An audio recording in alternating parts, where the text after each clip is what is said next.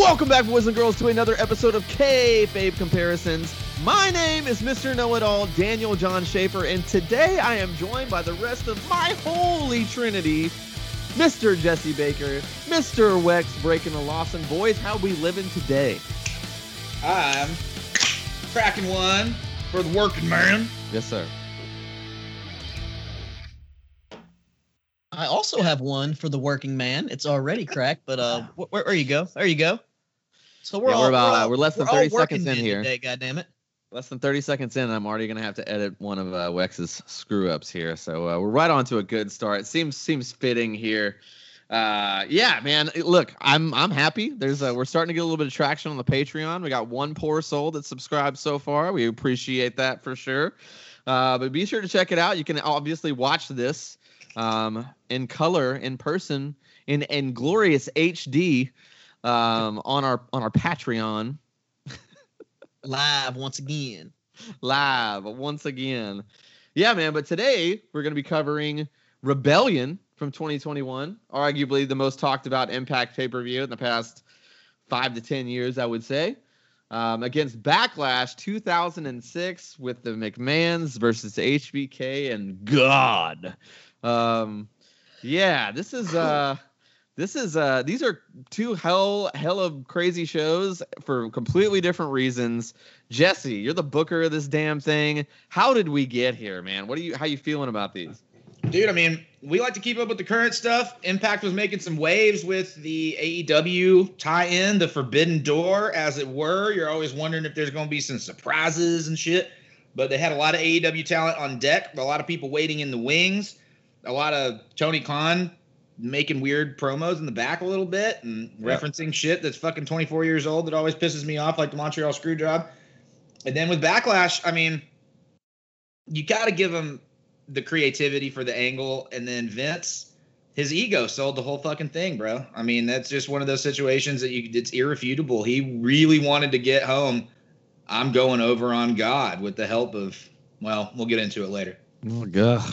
Okay. Yeah. I mean, yeah. All right. Wex, what do you think about Rebellion and Backlash? How you feeling about comparing these two? Yeah, like you said, two vastly different pay-per-views. I mean, Rebellion, like you said, Impact, they probably put one on one of the best shows ever in a long, long time. And even if Kenny Omega wasn't on it, you could have replaced him with any wrestler that was on that level, and it would have been just as good of a pay-per-view because the rest of the card is really solid too. And everybody knows about Backlash 06 for wrestling fans, so we'll get into it. Yeah, let's get into it, though, man. Since Impact has been the talk of the town, we're going to kick it right off with the Impact Rebellion 2021 pay-per-view. It was a good time. The boys and I got together at Wex's house. Unfortunately, it was a little stinky, but I dealt with it. It was nice to kind of be there. It was nice to kind of be there. Now, I will say that the production has been like significantly better. Like, we have covered a couple of more recent Impact shows, and I do feel like the production value has gone up quite a bit in their video packages and their overall presentation.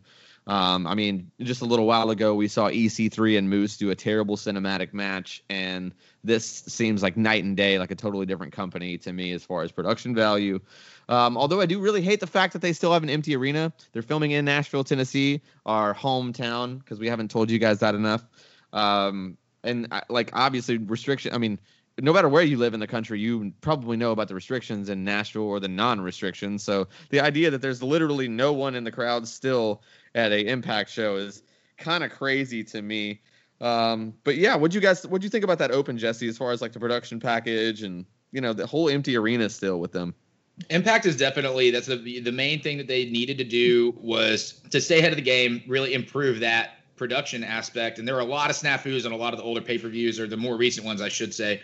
This time last year, we were waiting to see who they signed out of the people that got released in WWE. You know what I mean? So it's just one of those situations that it took a really long time, and they finally kind of gotten there a little bit.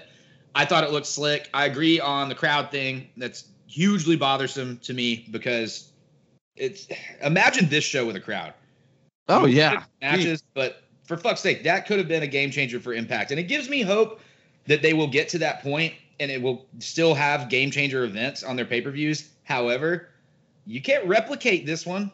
So this is a what's next. How do you raise the bar from here? And they're gonna have to figure that shit out, man.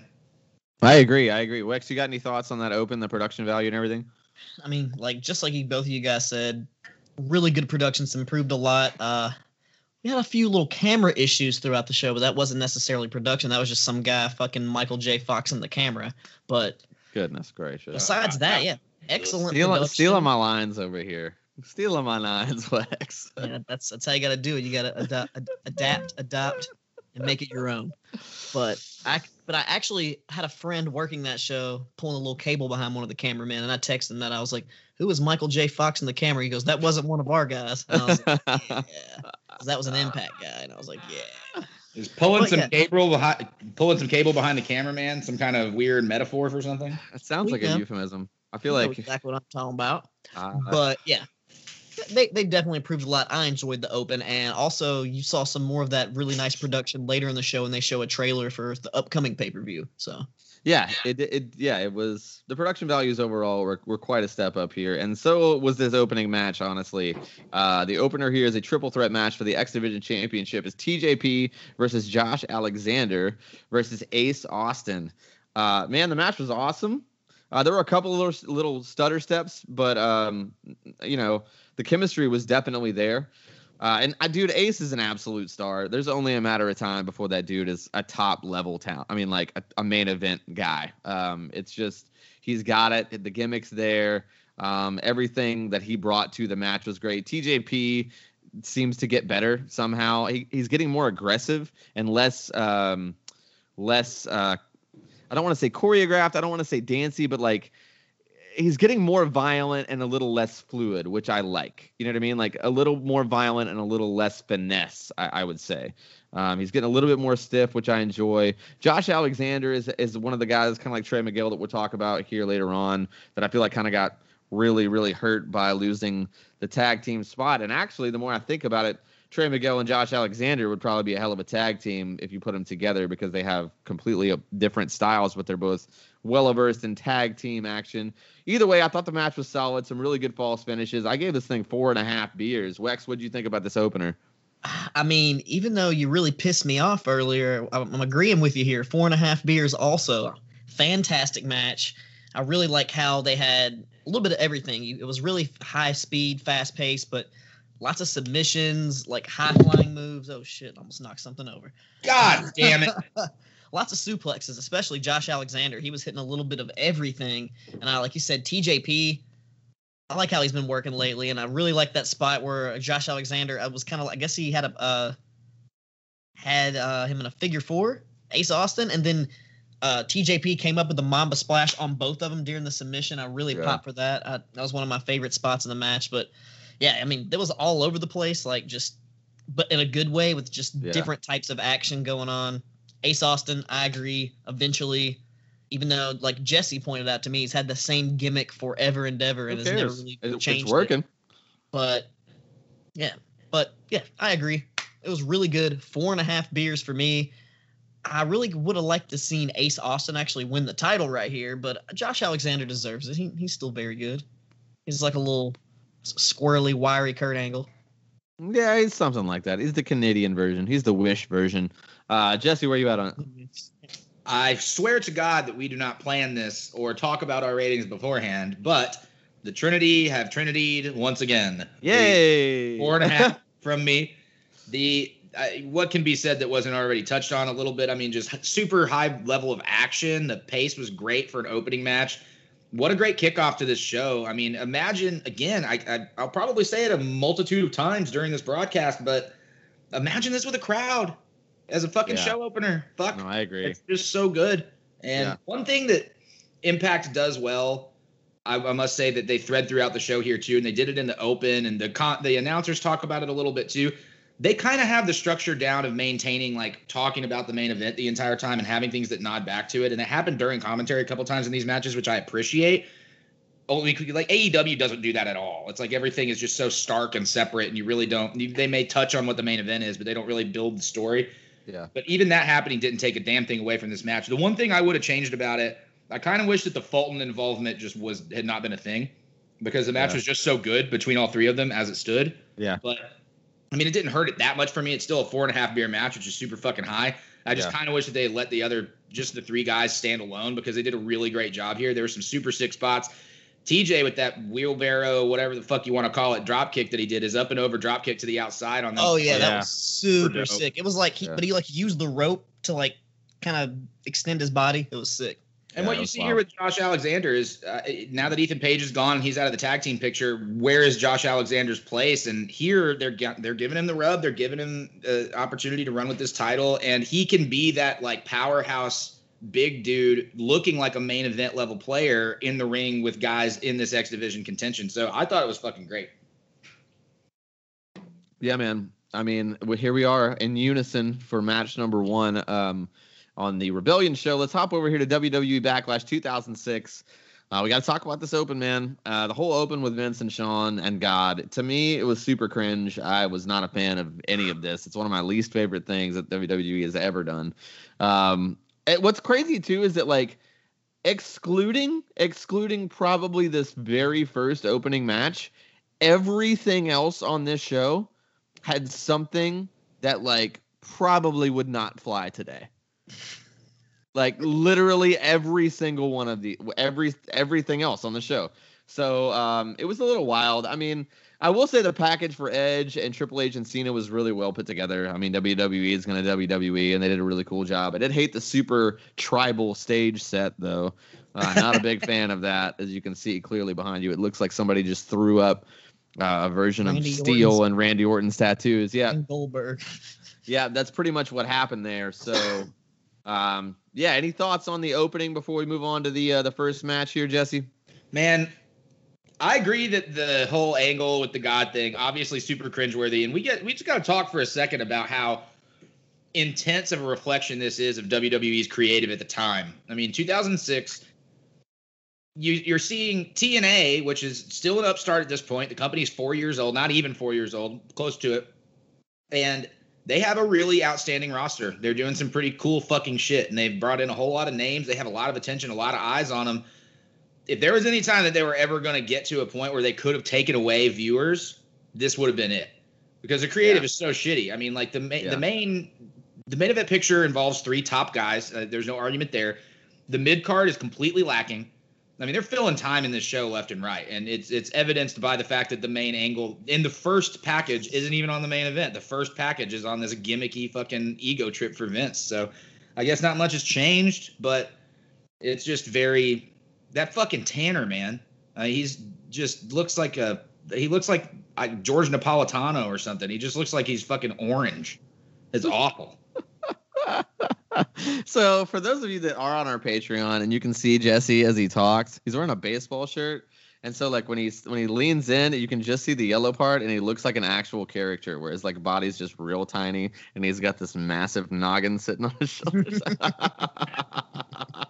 It's incredible. I'm a big fan. Wex, what do you think about this open for Backlash 2006?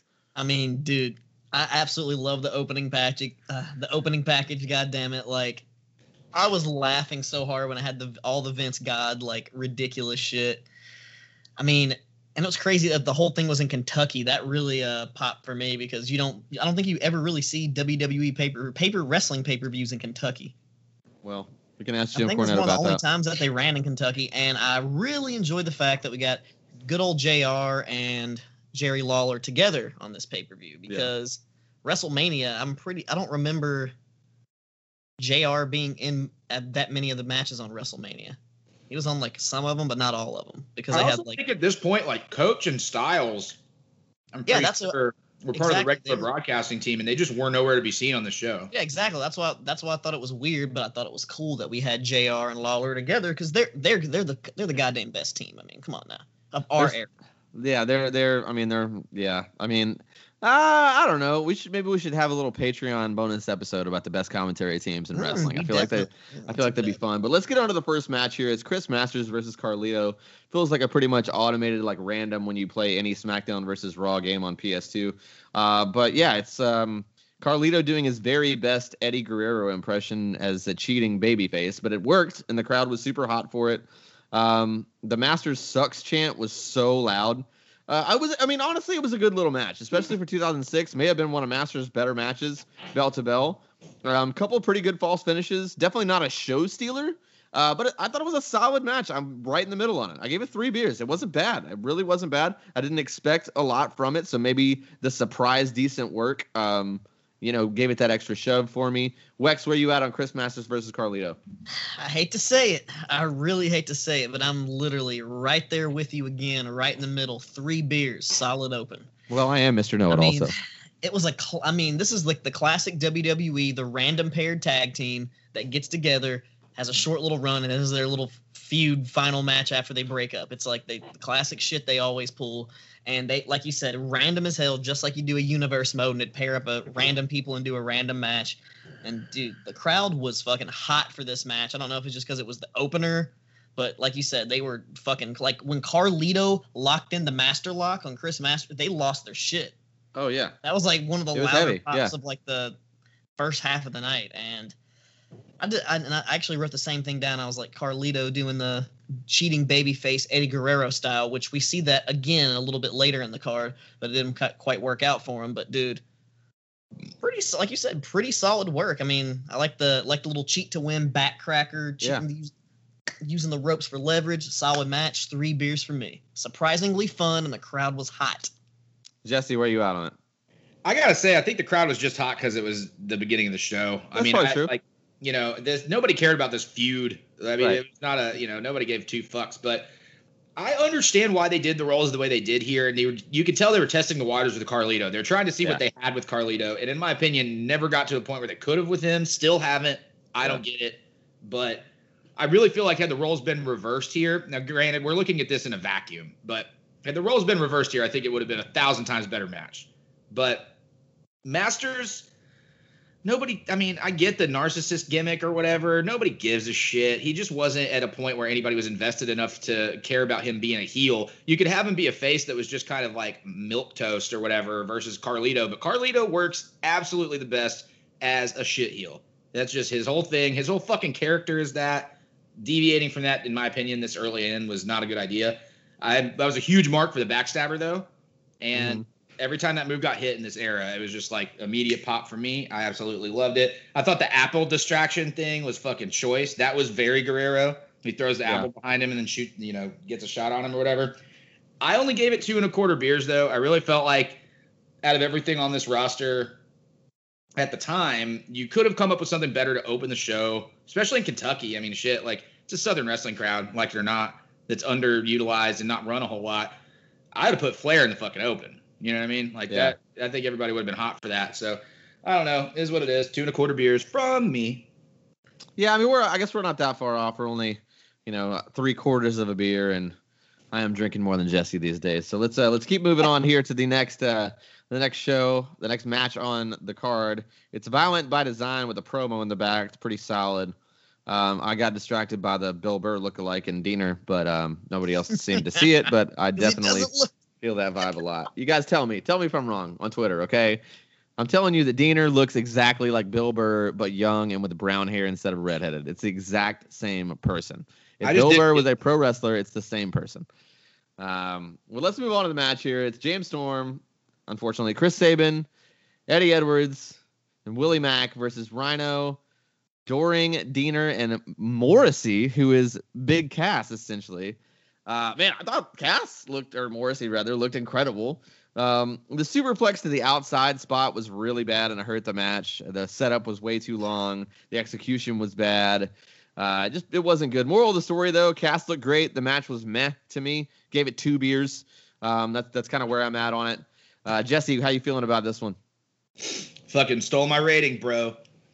2 beers, but it's an 8-man tag. It's gonna be a fucking mess. You know what I mean? Yeah. And James Storm is in it too, so his work was so weak throughout the whole thing. I mean, you don't talk about a bunch of missed spots. I mean, outside of that superplex, he was the only one that was just like missing every fucking thing.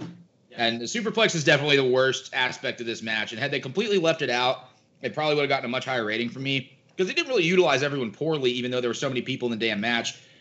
They put the highlight on Cass, but what sucks about that is it really took a lot of shine off of Doring, in my opinion, because he didn't get to stand out as that big, like, hulking, tall enforcer of the group so much because Cass is a fucking giant. Yes, really so it's like, at that point in time, Joe just looked like another wrestler. I mean, he had wrestling trunks on. He didn't have, the 10-gallon hat's gone. He just looked like another guy. And I kind of hated that. I feel like misusing that guy that early. Not that they misused him, but you know what I'm saying? Like, no. It is what it is. There's nothing you can do about it. I know everybody hates that phrase, but I don't, so fuck you. But the Chris Sabin looked about as generic as anybody ever looked. Yeah. I thought Willie Mack got a lot of his shit in, though, which I'm a fan of. I love Willie Mack. Juggalo or not, I think he's the shit. I just can't. I got to mention it again, that fucking superplex spot. It's just one of the saddest parts of the whole thing because you can literally see that this is a pinnacle move for the entire match. And in their setup, this is probably one of the few things that they super, super focused in on and lasered in on. And you can see the look on everybody's face as they're waiting on them to get the damn spot right on the outside. And it's just one of those Dragon Ball moments where the fireball's coming for 5 fucking minutes and the guy's just staring at it and staying in the same place. I fucking hated that part. That's why 2 beers from me. That's a fair assessment. I'm not too mad at that. Wex, where you at on it? I'm almost with you guys. I went 2.5 beers. Not much different. I don't know how I even made that little half beer extra rating thing you did. Maybe because Willie Mack had a stunner. I don't know. But Joe Balding, as I wrote, slipped out of it because he didn't get the pin. But like you said, W. Morrissey. He must have. I don't know what his first name is, but W. Morrissey. But old Morrissey, dude, he looked great, even though he's on that brother gas heavy. At least he's sober. Heavy on the gas. Don't call him Diesel. Yeah. But yeah, I also have the same note. Terrible super setup from the fucking superplex. And man, like I said, chaotic for a fucking like 6-man tags are already pretty chaotic. You can kind of make them okay, but an 8-man tag, it is what it is. It's gonna be fucking wild and kind of some bullshit, the setup spot, and everybody's just kind of wild. But you got what was Cass's finisher? Is it like the East River Slam or the something? But it's essentially a sit out sidewalk slam. Yeah, but the gunslinger.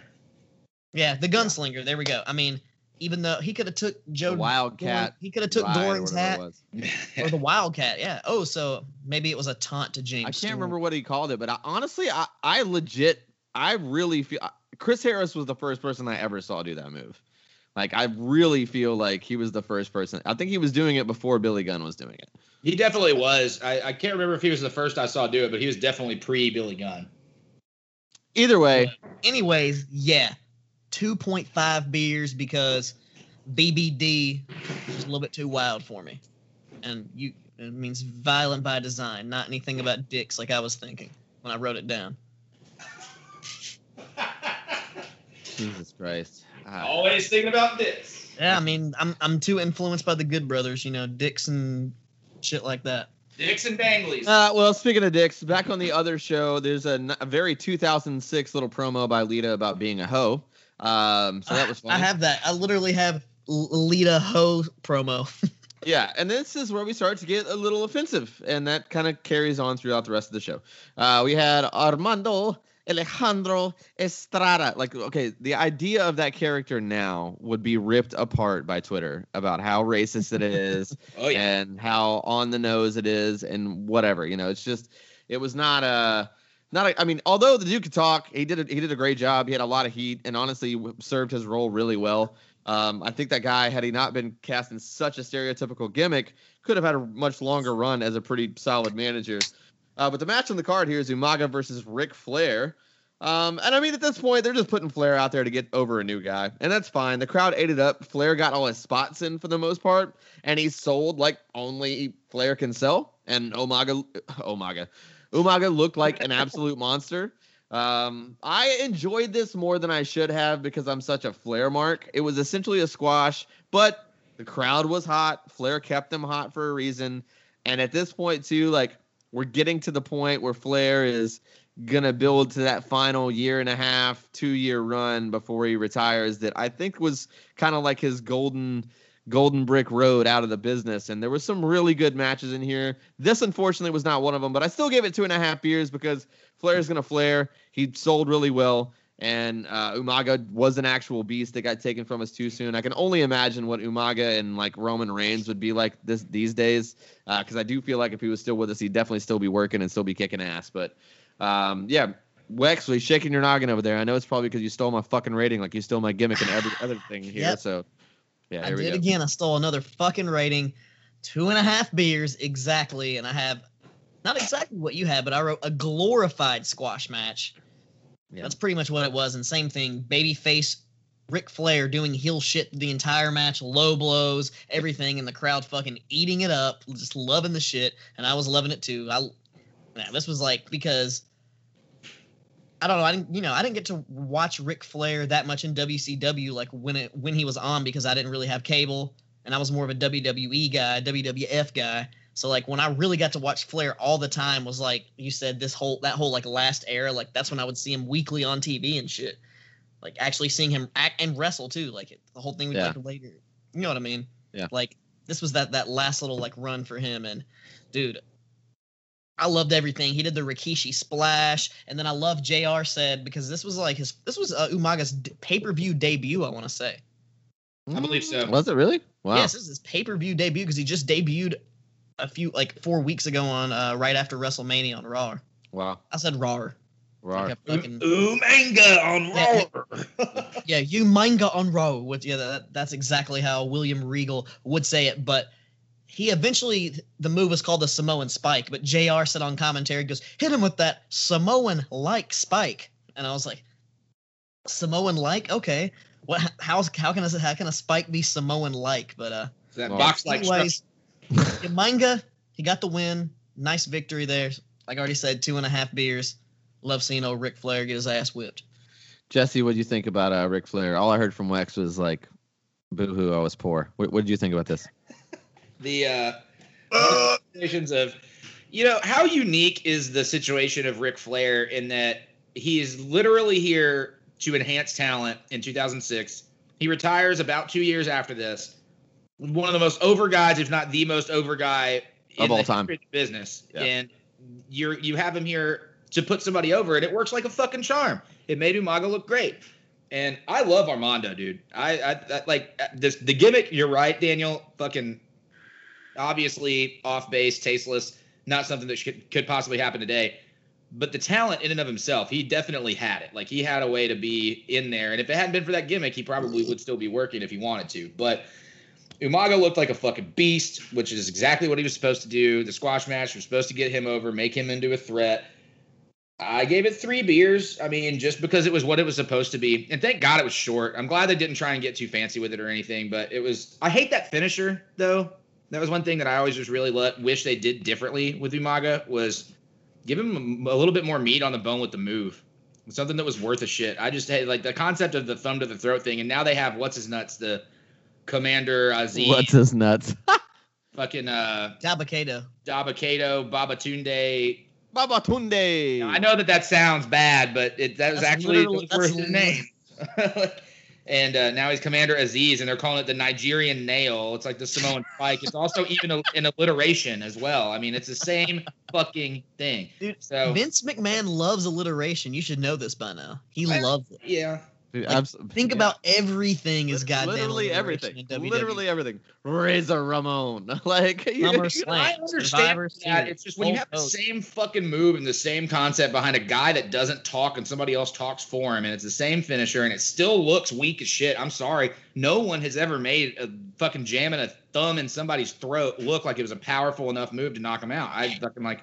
I mean, you ever jam the thumb into your own throat? Yeah, I don't mind the spike, honestly. Like, I mean, to me, it's not any less valid than a mandible claw. I mean, it's not. I mean, it's not. Way better than Big Show's knockout punch. I tell you that. I hate the knockout punch. The mandible claw, we disagree on that. But look, if he's going to jam his thumb into his throat, why the fuck didn't he do it when the bell rang? Like, that's what I think about the knockout punch. Like, you can just knock him out with a punch, why not just do it? Well, when they were first trying to get that over, he did have a long run on Raw where it was like 2-minute matches, and he would just walk out there and just straight up punch one guy, and like that was it. Like, the thing is, him ramming his ass into the corner, that spot looks much more vicious. Dude, Ric Flair's head just going. That was sickening. That was one of those things where his head snapped back, and it was one of those things where I'm like, fuck, man, that might have been legit. Like, that didn't look like it was positioned right. And of course, that's just Flair. But yeah, that's just Flair being Flair. Yeah. But it looked fucking amazing. I just think Umaga, I mean, you got a guy that is that size and that vicious, and his finish is a fucking thumb to the throat. Like, Yeah. I don't know. Anyway, Yeah. I digress. 3 beers. It could have been better, but you know what? Anytime I don't care if it's 86, 96, 2006. If I get to see Ric Flair on a show, I'm into it. Now here we go on the next show though. It's the most professional wrestler, Brian Myers, versus always ready Matt Cardona. And okay, so like, hear me out, dude. I think that, like you guys were saying, like maybe Cass shouldn't have been positioned in that, like Violent by Design match, and I completely agree. I think that if you're really trying to push Myers as a heel, and they came from the E, like no one's straying away from that. They have it on commentary the whole time. Have Cass help Myers, the heel, win this match against Zack Ryder, essentially. It's a much better use of him. It's a much better way. It doesn't hurt the angle. It makes more sense, too, because he knows both of these guys. He wrestled them with Enzo. You know what I mean? Like, I don't know. To me, that would make way more sense. I thought they had great chemistry, and I thought the match was great all the way up into the shitty fake injury spot. Like, I thought the match was really cool. Apparently it wasn't fake. They said he had to his knee had to get popped back into place. I think he's kayfabing. I think he's kayfabing it too. I think he's the way it looked. Yeah, it was just, he's just not a great actor, man. I mean, come on. You're telling me Matt Cardona's a tough guy, and he's just, I mean, look at his face. Like, you're going to go back and he's not a great actor. It's pro wrestling. He didn't do anything after the spot. Hey, I mean, those scenes with him in the wheelchair were some goddamn Oscar-worthy moments. This is why I fucking hate you, Wex. Anyway, like, I will say, like, it really didn't, I mean, it didn't kill the match. I thought it was really good, but it did knock a whole beer off for me. Had you not had the fake injury spot, had you maybe had Cass as the interference or even a surprise thing and Myers get the win there, it would have bumped it back up to 4, but I'm giving it 3 beers because I did think the chemistry between two ex-tag team partners sometimes sucks, but I thought this was pretty good. But I'm right there in the middle on it just because I really hated the finish. So I'm 3 beers on this one. Jesse, what do you think about Myers versus Cardona? I mean, obviously, these guys have a past and they know each other. That was evidence throughout the match. I thought the way the match was worked overall was really good. I agree. Yeah. They put on a fucking banger, in my opinion, of a good wrestling match. But there wasn't anything to me that, like, stood out, But that also means that there could be room for something that does stand out in a blow-off or as they try to build an actual legitimate feud. Right. I wouldn't be mad at that. I mean, it would make more sense if they had a middle division title that wasn't the X Division title, but because these guys aren't going to go for the X Division title, I hope. That's just. I don't think they need a title. I don't think they need it. I'm just saying that getting other people involved in that chase might spice this feud up a little bit. And I love the Monday Morning Quarterback booking of having Cass on Myers' side here. However, you also have to think, like, they had some time to work it out because I know Eric Young's injury was during a taping that was some time ago, but the whole reason that they even had a different guy in, supposedly, was to fill that spot. So I'm curious to see, I wonder when that came up. You know what I mean? Right. Like, is Cass coming in just for that one spot? Is he going to be back on Impact? And we'll see, but it's very intriguing to me because it doesn't seem like the type of place that he would want to actually, like, land. You know what I mean? He's not going to want to sign a termed contract with Impact, I don't think. But this match, the injury spot, again, they said that he had to fucking pop his kneecap back into place after the match or whatever. It doesn't really matter to me. I mean, the finish was still fine. It was one way to make the feud just go further and have the friend attack his buddy while he's down and yada, yada, yada. Again, I gave it 3 beers. Yeah, kind of in the same boat on that one. Wex, where you at on this one, man? I enjoyed the match. I thought it had a good little story, and I actually like the finish of the injury thing because just like Jesse said, your friend's down, he's supposed to be injured, and then he hits him with two hard ass lariats after that, and then the refs aren't going to stop, and he gets the win. That little bit of viciousness, I like that from Brian Myers, and I have a feeling that this feud isn't over. They're going to continue this for a little bit, and you were saying X Division title, not that they should go for, but I think he should bring back the Internet Championship. Is that copyrighted by WWE, or does he own that? No, he owns it. Dude, he should totally bring back the Internet Championship. I agree. It's in one of the video games, so I'm curious. No, I know he owns it. I know he owns the title. Like, I know he owns the rights to the actual title belt itself. I don't know if he owns the trademark on the phrase Internet Championship. Right. But I know that he like not just the actual physical belt, but he like owns the design. the design of that belt. He owns it. Yeah, because that's like supposed to be his head or whatever. Yeah. But like I said, I don't think the injury angle made it suffer, so that's why I gave it 4 beers. I kept it right where you would have had it if you wouldn't have, if you would have understand how wrestling works like I do, and you would have gave it 4 beers. Well, so over on the other show, it's an awful imitation of Miracles here with the fish and the bread, and like there's a holy mackerel moment too. Like he actually says holy mackerel. This yikes doesn't even begin to describe how bad this shit is. Like, I mean, this is worse than Katie Vick to me. I'm honest. Like, I honestly feel like this is the worst shit that Vince specifically has ever been a part of. It's awful. It's not good. The only thing that did pop me after he did the whole like pours the water out and he's like, oh, it's me walking on water, pal.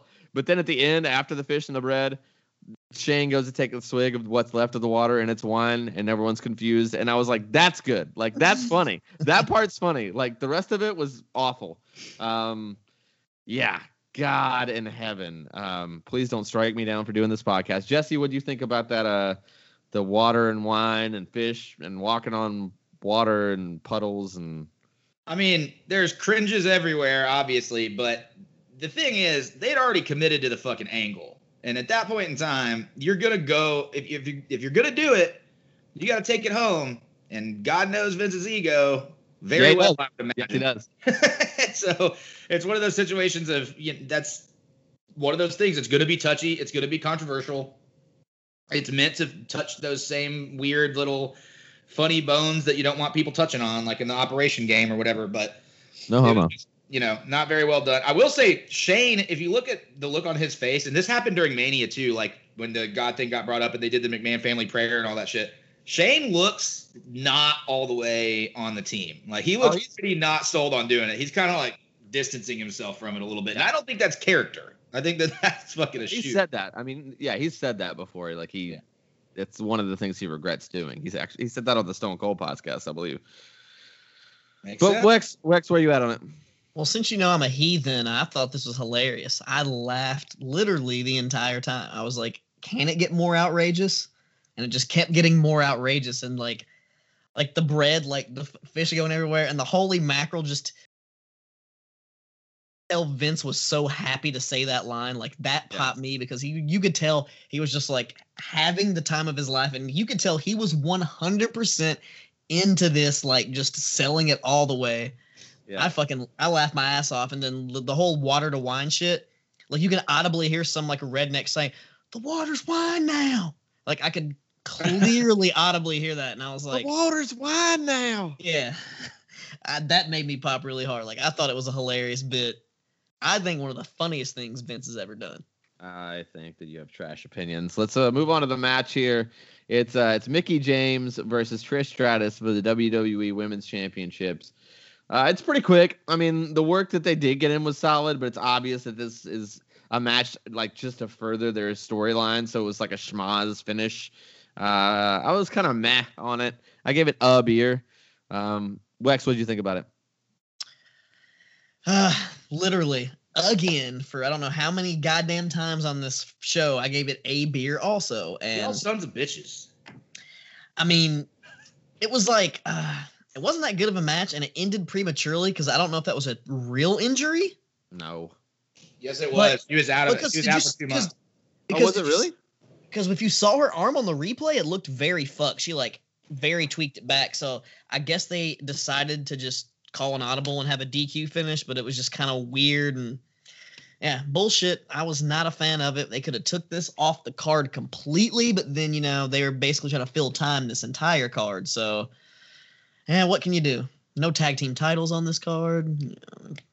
Lots of shit they could have put on. Tag team titles are on the line. But Vince McMahon does not give a fuck about tag team wrestling, and this show is all about jerking his own dick, so. That's definitely where we're at with this. Speaking of jerking, let's jump back over here to the Rebellion card. You don't have to have my opinion. That's fine. Damn it, Jesse. Did you not talk about this already? Yep. I'm a son of a bitch. Do Jesse under the bus. What do you think, man? Whatever. You see how he treats us? I think it's just because you guys are having your little lovers' quarrels over here, and somehow I'm just left out in the barn for not being a dick to either one of you. Yeah. Yeah, you can stay in the barn for me, baby. Keep it warm. Yikes. The Mickey Trish rematch from Mania. I'll tell you the weirdest thing that stood out to me about this was commentary selling their angle building to this match where they dressed as each other in the build up to it. And they're like, oh my God, she's dressed like herself. I'm like, dude, yeah. Come on, man. That's just, it's a dumb angle to begin with. And I understand why you might do it on TV, but that doesn't need to be what you hone in on for this fucking match. So Trish was out for 2 months after this. She dislocated her shoulder in that spot. And she actually retired later this year. She came back for a small spell of time, but she was out after that. So, oh, wow. I did not realize that. It's like kind of towards the end here. One thing I will say, if you remember their match at Mania, the crowd kind of turned on the dynamic that WWE wanted. They wanted everybody to be cheering for Trish and hating on Mickey, but obviously the old concept of HLA kind of fucked up WWE's plans at Mania. But here they've gone back to, the scripted promo, I guess. Everybody was cheering the shit out of Trish. Trish had this weird, like, Pocahontas looking nudie suit colored fucking thing going on. It was very interesting. Don't you shame that. You better not shame it. It was interesting. I did say it was weird. It was weird. It was startling to see when she walked out. But Trish Stratus is a startling individual, so it is what it is. But I gave it 1 beer as well. It sucks that the injury thing happened. I think that was the planned finish. I mean, it makes sense that was the planned finish. I think that they just rushed to get there, which is why it seems so awkward. Yeah, it was weird. But this is also the only women's match on the show. And look, guys, I mean, we're 3 matches into the show, and they're all kind of. I mean, Umaga Flair was fine. It did what it was supposed to do. It was kind of duddy, It's all kind of shitty. Like. Yeah. There's a lot of promos, a lot of Vince stroking his own dick. I mean, I didn't hate Masters and Carlito though. I thought we talked about that. The crowd was there. Stroking. It's just we're 3 matches in and a fucking bunch of time in at this point, and it's kind of just all fluff. Like this is all the stuff. These are the Wex referenced earlier in our group chat about the leftover figures at the store, like the 3 Humberto Carrillo figures that are there that are just generic guy jobber number 1. And this is what this pay-per-view card is to me so far. Yeah, that's fair. That's fair. Well, let's jump back over here to the Impact show now that I've gotten Jesse's opinion. I apologize, Jesse. You are a patron saint of the Rock Block, and I love you. I would never disparage your name. Let's go on to the there's a nice little heel promo by Tony Khan in the back, with your little Hebner segment. And I know that Jesse is absolutely dying to talk about this one. So, Jesse, tell me how you felt about Tony Khan's promos here. I mean, I already touched on it a little bit. I don't mind his promos, and I like the fact that he, does his shtick on Impact and keeps it off TV on AEW. Because the last thing they really need to do is have him. He's not great at it. It makes sense on Impact, but also Impact is doing maybe 10% of the viewership that AEW is doing on a weekly basis, if that. So let him have his fun. Makes sense. Kind of funny. Love Jerry Lynn. Any TV time for Jerry Lynn's always awesome. Aubrey Edwards just looking like stoic, badass bitch. Always just fucking amazing. I'm for it. And everybody knows I love me some Tony Schiavone. So any screen time for Schiavone, we're there. Even Tony? Yeah. However, we're still referencing the fucking Montreal Screwjob at every opportunity given in 2021. With the son of the guy that was fucking involved. And it just is so tired to me. It's like, I don't know what's deader than a dead horse that came back to life and died again. But whatever that is this. It's just fucking, why keep on going back to it? It makes no fucking sense to me. Unless you were going to have a screw job in the main event. Had they done that, it would have pissed me off less. Well, honestly, whenever he made the Hebner reference, I didn't go to the screw job. I just went to the Hebner brothers ripping off the merch. Yeah, and them not being trustworthy. That's the first thing that I went to. He literally said how the Hebner name is known for being kind of sketchy. So screw job, merch, everything. He literally said we know you would never screw someone over. To me, But it ain't about the no. fucking shirts. Like, I loved it. I popped for it. I thought it was funny. I actually like Tony Khan as a heel. I think that maybe there might be money in that at some point, especially if he can take bumps, because I'm sure he can take bumps better than Vince. But let's get to the match. It's Fire and Flavor versus Grace and Ellering here. It was a good match, but nothing really to write home about. Pretty much a straight-up women's tag match, basic finish. There wasn't any kind of story really leading up to it. Fire and Flavor both have a lot of upside. I mean, we all can gush over Jordynne Grace and the potential that she has to be a massive star. I dream about it nightly. Yeah, but overall, this match, I think that probably we're going to be on the same page on this one. I was a little less than in the middle. I'm right at about 2 beers on this one. Just kind of there. Didn't really need to have it. Honestly, this maybe could have opened the show and it would have had a little bit more buzz around it. I think if you flip this with that triple threat match, it makes a little bit more sense. But also, I love the triple threat being an open. Either way, didn't hate it, didn't love it. 2 beers from me. Jesse, where you at on Fire and Flavor versus Grace and Ellering here?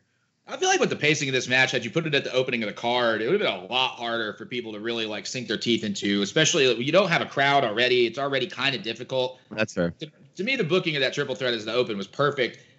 I like this match. It was a solid tag team. There was a lot of tag team dynamic going on, especially with Fire and Flavor. They were really hitting that on every fucking place that they could. They were hitting the right spots in terms of making sure that they made it look like there's a reason they're the champs. There's a reason they work together.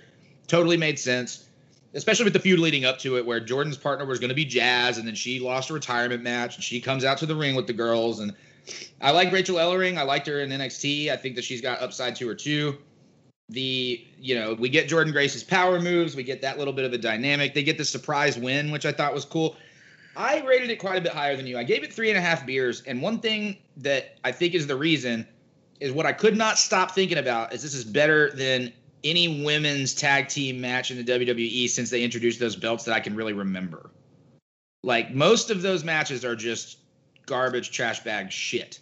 And I don't know, man. I don't know about that, but even with the teams that I like, I mean, Bayley and Sasha versus the Iconics, when the Iconics won the straps at that Mania, like, that match was not good. The Iconics versus Kairi Sane and Asuka was sick, though.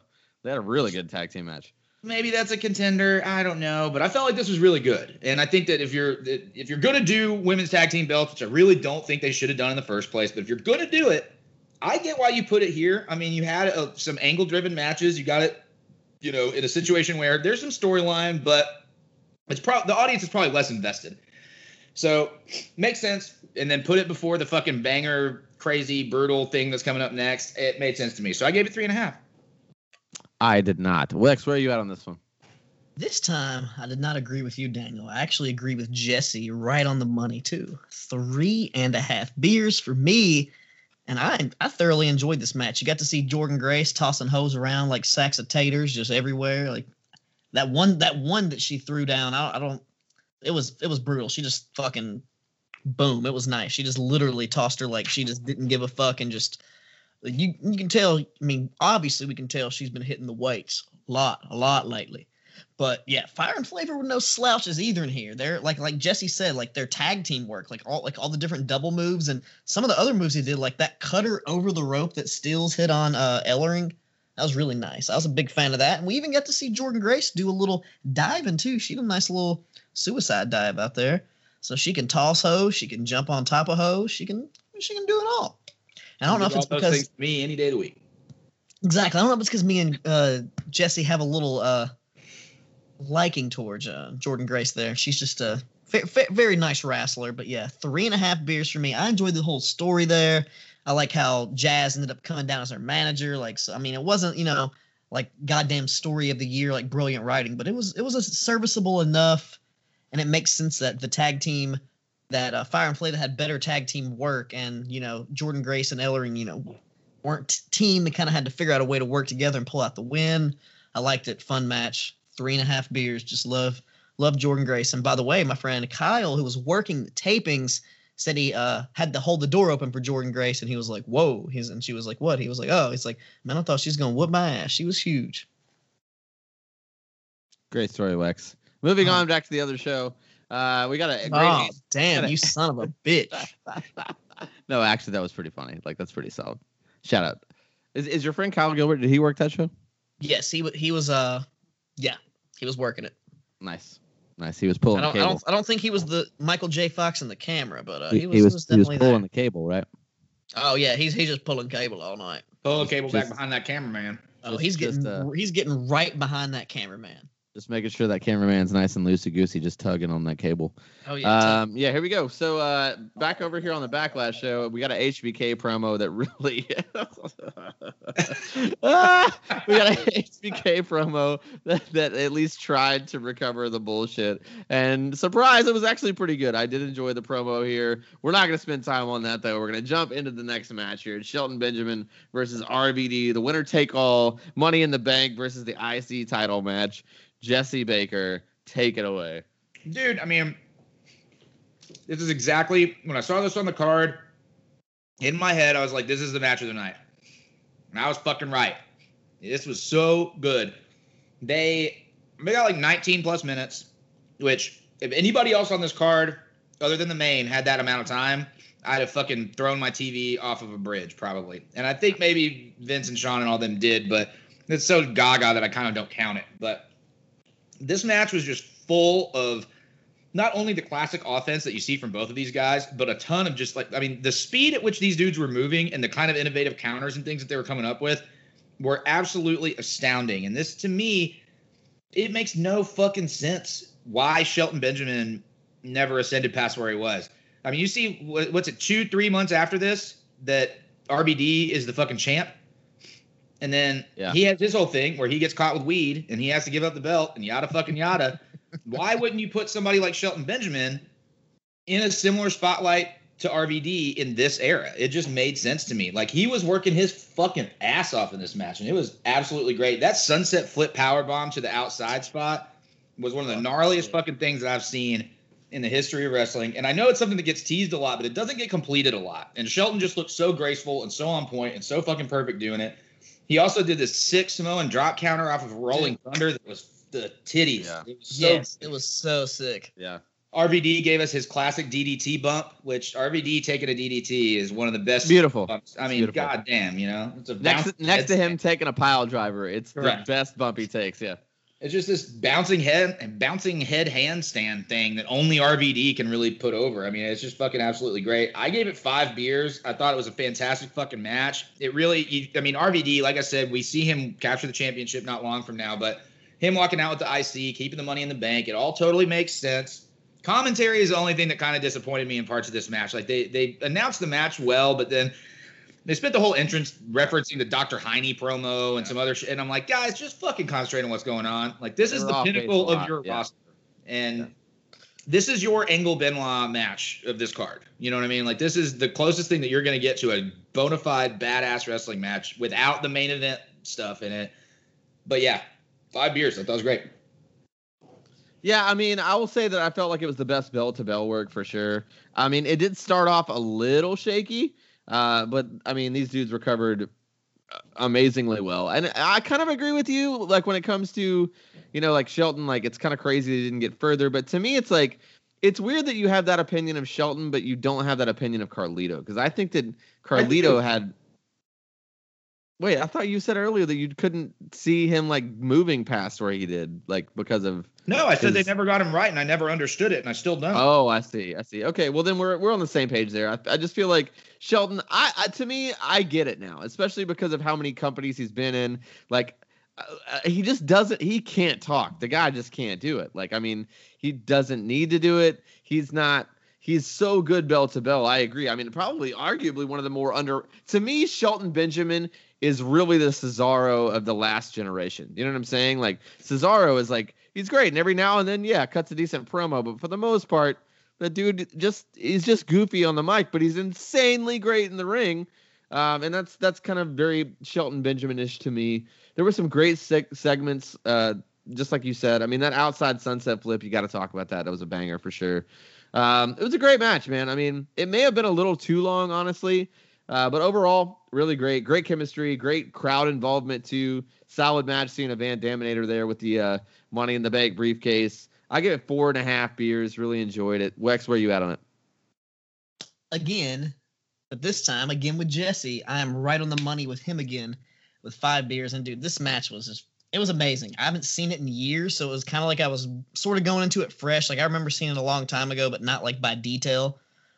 And dude, fucking like every time RVD would do something athletic, Shelton Benjamin would just be like, nope, I'm going to match you and do something even better. And dude, you already too mentioned like some of the sick spots, like the sunset flip and then that sick DDT bump. Like I have written sick DDT on RVD and like the flat footed like box jump to superplex. That was just like that's absolutely fuck. He just like all one motion, like, and you have to do that in all one motion. The way he did it was so sick. Also, pop super hard for the briefcase Van Daminator. Yeah. And I like how they kind of worked it. It made sense the way they worked in the match. It just wasn't like out of nowhere, like with the ref and everything. So like they did it sick. And I like how JR had a Mr. Wrestling 2 reference. He's like, that's a Mr. Wrestling 2 knee lift. That was a really good one. JR's always hit you with the nostalgia. Always hit you with the good shit. It's a solid match. I really enjoyed that. RVD was super duper fucking over right now. Like, and I forget, like, since Shelton didn't come out with his mama, I kind of forgot about that part. But then the mama's boy chant started getting really heavy with the crowd. Yeah. And then they mentioned on commentary, they're like, oh, his mama's out with surgery. And that's the whole reason they went into the Dr. Heine mentioning that is because of his mom going on surgery. And I was just like, and then, I think like King was like, it was good TV, and JR, you could just tell he was just like, dude, shut the fuck up. Do you think I want to talk about that goddamn Dr. Heine shit? He even says that's real great TV. Yeah, fuck that. Like, nah, JR don't want to hear that shit, but dude, sick ass match. You got to pop for the Van Daminator, especially in WWE. You don't get it in the match like that much because the way the rules are. In ECW, you can just pull the Van Daminator. It's all right, but yeah. 5 brewskis. So you and Jesse both were 5 brewskis on that one. Let's jump over to the Impact card, and it's Sami Callihan versus Trey Miguel. And this is a 5 beer match for me, man. Like I was 5 beers on this one for sure. You know what? Like I felt like this was honestly better than it had any business being. Like, because I mean, I do kind of try to catch Impact from time to time. I know there's a storyline going, but like. Even leading into this match, the storyline wasn't really getting a whole lot of time. And like, I mean, they had like almost like a blood feud here. It felt really well put together. I'm not really a big Sami Callihan guy. But honestly, I think Miguel has too many Ricochet-like features as well as like just his overall look, and I think that might hurt him from time to time. But dude, this match was awesome. Like it was a really good match. The body slam onto like the legs of the table was perfectly executed. Great match, man. Maybe one of my favorite Sami matches that I've ever seen. Definitely my favorite Trey Miguel match that I've ever seen. I mean, five beers. It was a really, really good. I mean, and I'm the kind of guy that's a skeptical Mark, and I already didn't kind of like Callihan. So if anything, I probably went in it with a bias, and I still gave it 5 beers. I thought the match was really, really good. Wex, where you at about Callihan versus Miguel here? Dude, I mean, this was nice. It was hard hitting, but still like kind of high flying from Miguel. He got to use his offense. And it meshed well with Sami Callihan. Like anytime, like Sami Callihan always performs best in like these hardcore situation type matches. Yeah. Whether whatever if it's a clean straight up match, it'll be okay. But Sami works his best when he's doing this type shit. And again, like you said, that brutal ass slam into the legs of the table. It was just. And that sick ass like power bomb Rana reversal on the outside, that was really nice too. We got a little chain action, got some big boss man style whips with the chain, but still not as badass as his were. Because when I saw that shit for the first time, I was like, damn, you don't see that often. But yeah, we got one of the first times a tool was actually used. We got the wrench in the mouth. Yeah, it was sick too. I like visual. That. And I like they went for like a pile driver on the same table that he did the things, but the legs snapped really weird. And I think one of y'all pointed out, like, was that gimmick? Was it planned to snap like that? Because it was just so precise the way the legs broke. But it was a total I am the table pile driver, 100%. But it's still, since the way the leg snapped, it didn't really make it look as much of like a fucked up spot. It still looked effective. And I liked how, as he got to the 9 count, Miguel kind of rolled out onto his feet to stand up just for a second to just collapse again. That was a really nice touch. I loved it. Pile driver under the stairs, and when he puts the stairs on top of him, Miguel slips out at the last second. That was also sick. I'm almost there with you. I'm like half a beer away, 4.5. Jesse, tell him I was wrong. Oh, how the turntables turn.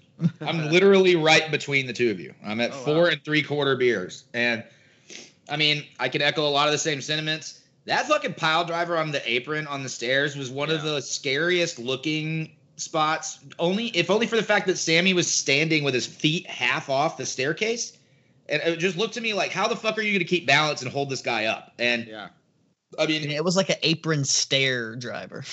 What seemed really clever to me about this match, you could definitely tell that they went into this last man standing match trying to break all the paradigms of a last man standing match. Like, they didn't want to do the same powder out of a 10 count, the same way to avoid the match concluding, any of that stuff. They wanted to make it their own, and I think they succeeded to a great degree.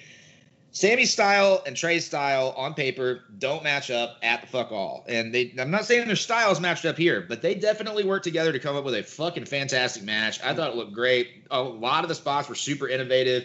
I thought the finish was very strong. The cutter off the apron through the table onto the floor. I mean, it's great. To me, I don't know what they could have done to give me a sixer here, to be honest, because this match was exactly what it should have been.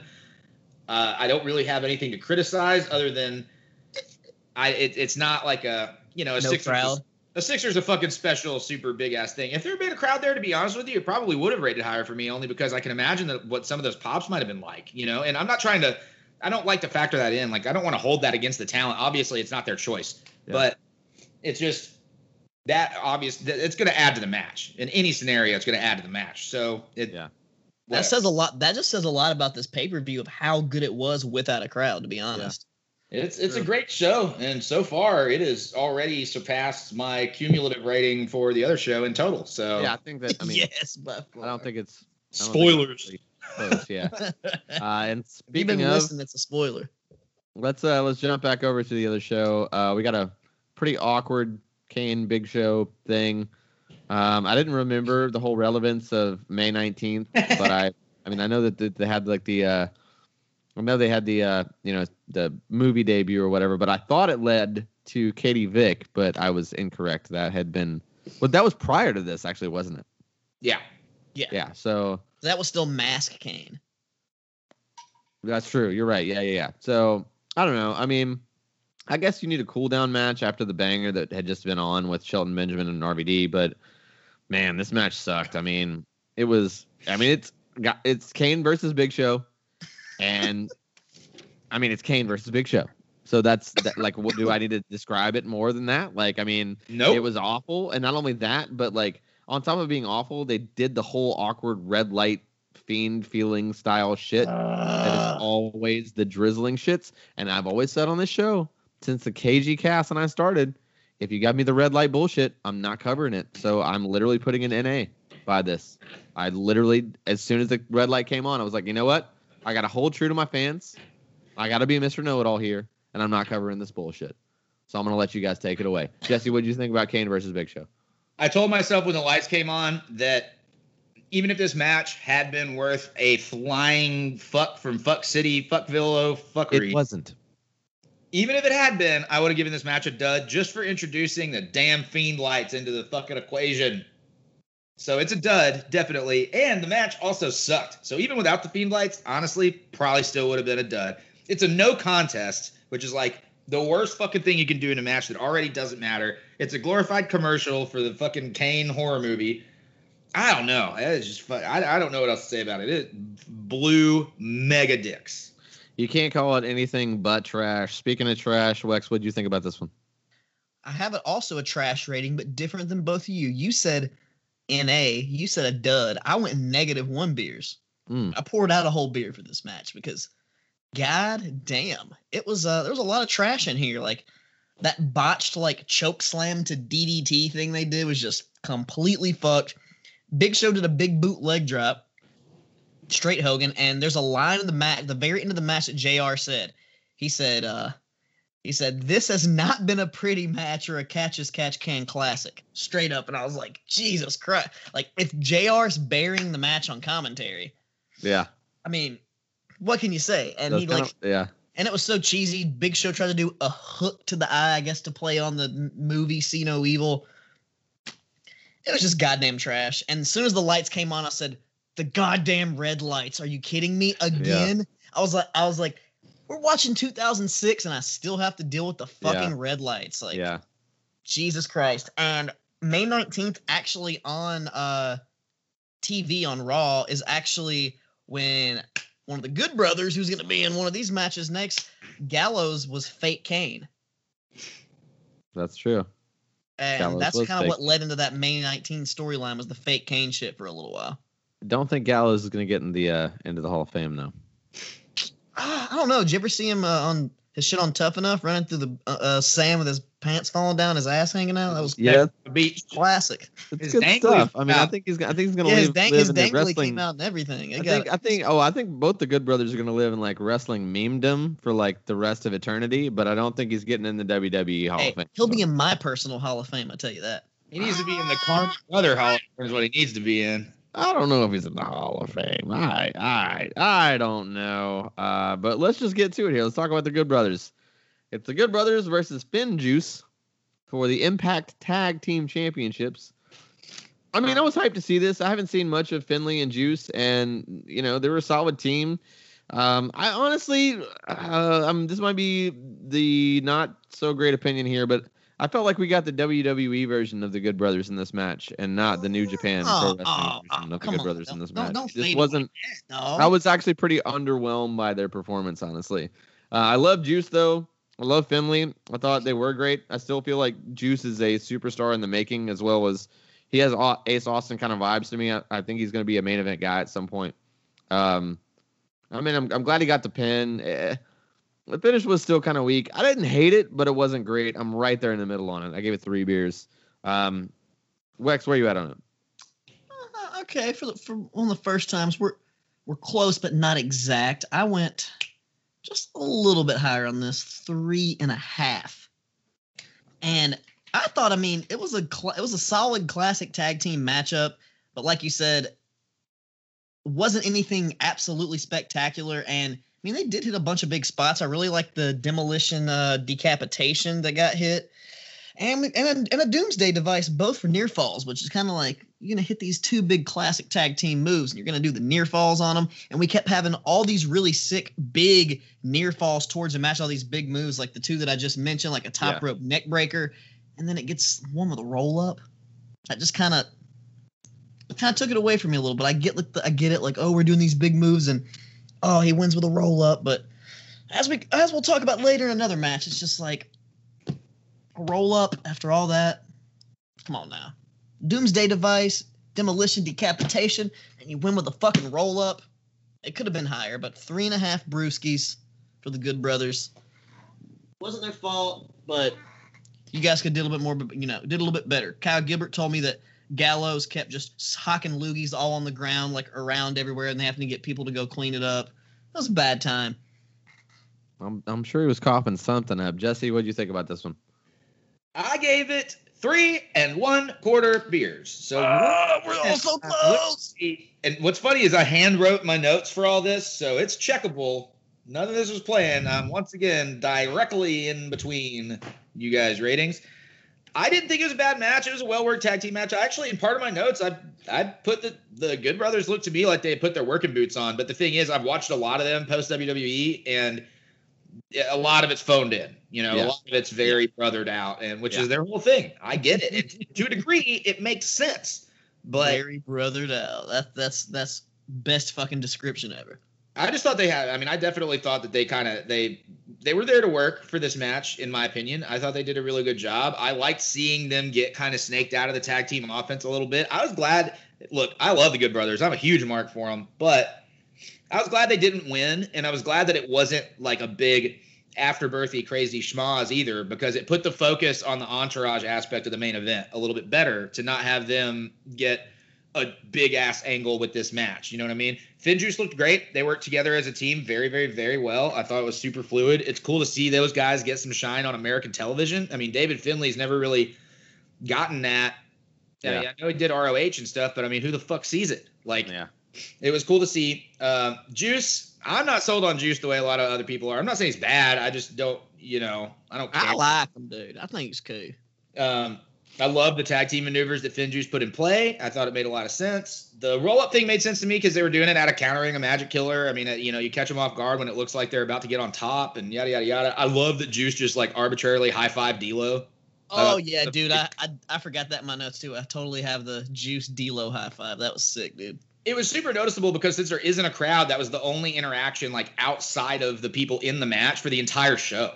And I don't know. To me, there was a touch to it that was pretty fucking awesome. So, yeah, 3 1/4 beers for me. Pretty fucking solid. Definitely could have been better. Could have been higher pace. Could have been a little bit more, like, antsy-pantsy, false finishy, whatever you want to have. But I did think it was solid. Well, boys. Here we are. We've arrived at probably the main event of this show. It's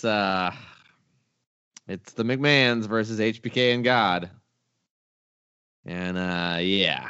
Dude, the whole entrance. Okay. Okay, I'm just going to say that I personally don't like ever when, like, political or religious shit is done in wrestling. I just don't think it's ever good. It's never been good. It never will be good. And, like, I mean, Sean is Sean. So, like, and the match itself, like, he's kind of getting some decent spots in and people are getting on board. The crowd is into it. I mean, he ate a pretty vicious chair shot from Shane and got some pretty decent. He got some good color. And I don't know, man.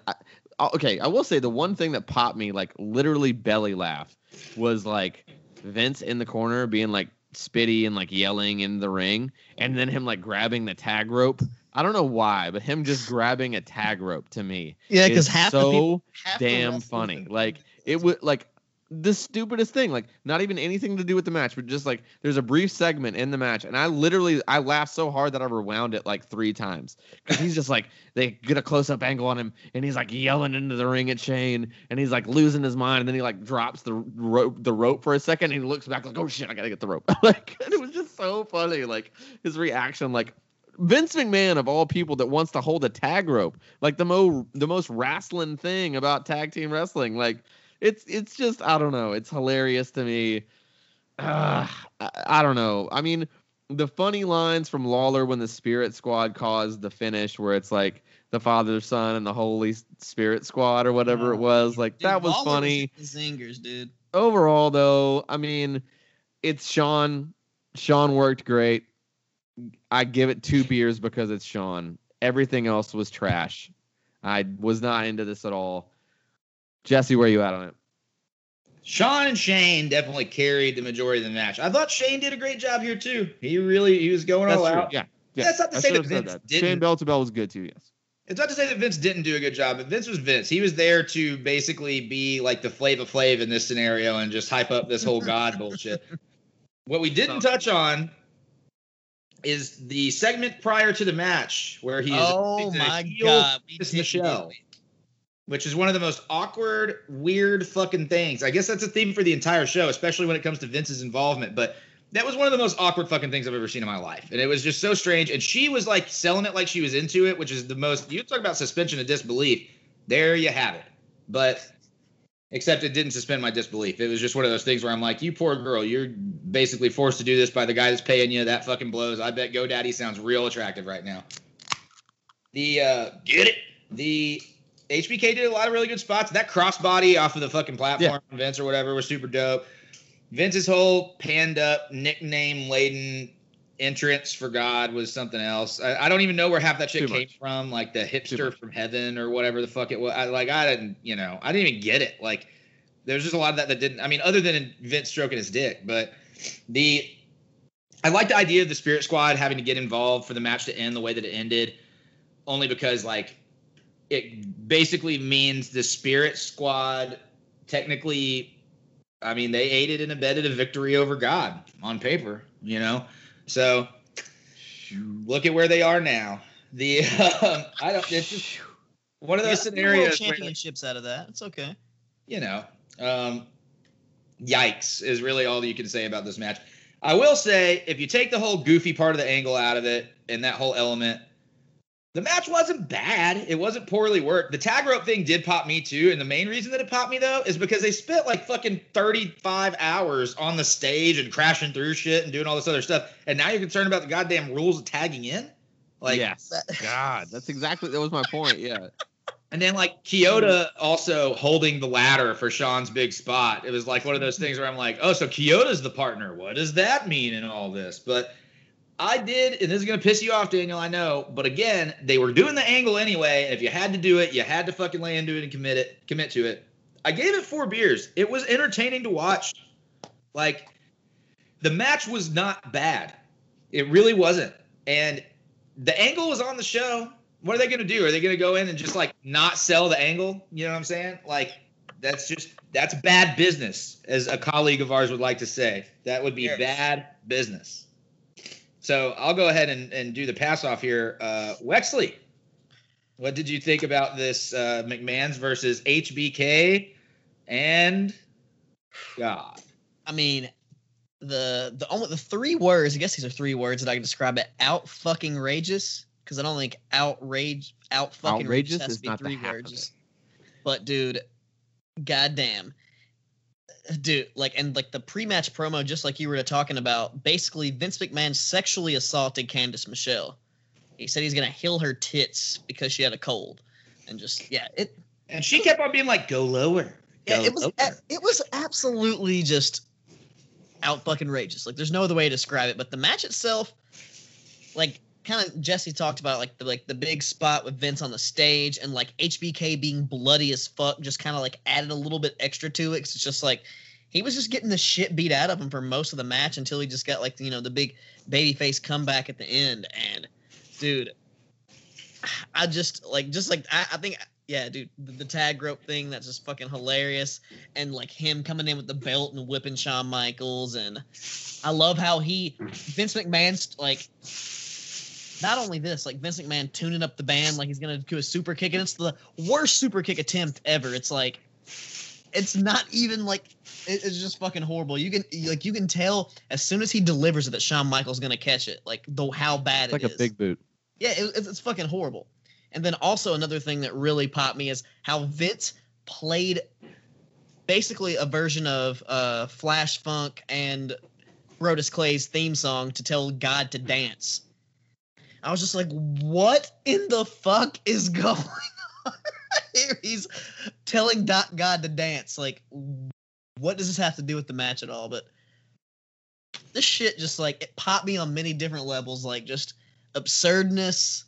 And some of the wrestling actually was good. Like, Shawn Michaels looked great. Like, especially, like, 2006 Shawn Michaels, it was definitely the tail end of his career. But, like, I mean, he did a nice, like, springboard, like, tope flip over the top rope. Like, the thing to the Spirit Squad off the ladder, like, it looked kind of scary at first, but he made it work.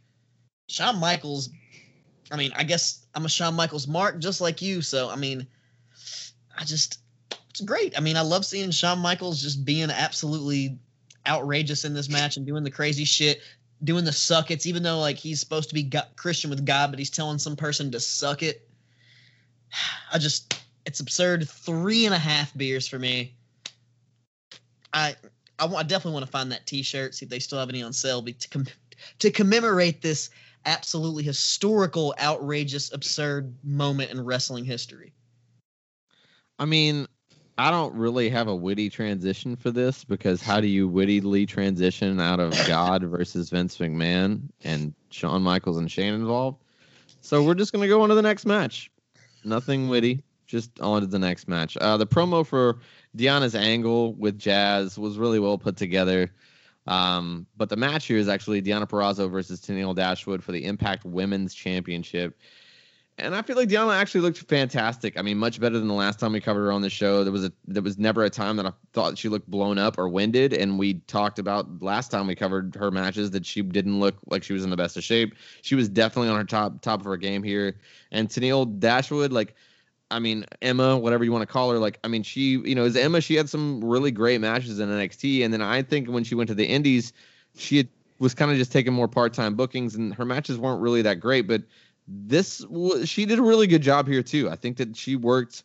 This is one of the best matches I've seen her work since she was Emma. and it was really good. I was a big fan of this match. The Taylor Wilde return was really lackluster, and it honestly hurt the match in my opinion. I was about to give this about 3 3/4, maybe even 4 beers, but I'm going down to 3, maybe 3 1/4 at most for this one. I really feel like the Taylor Wilde return was not a good position here, not the best way to do it, especially with the piped in noise. It just didn't work for me.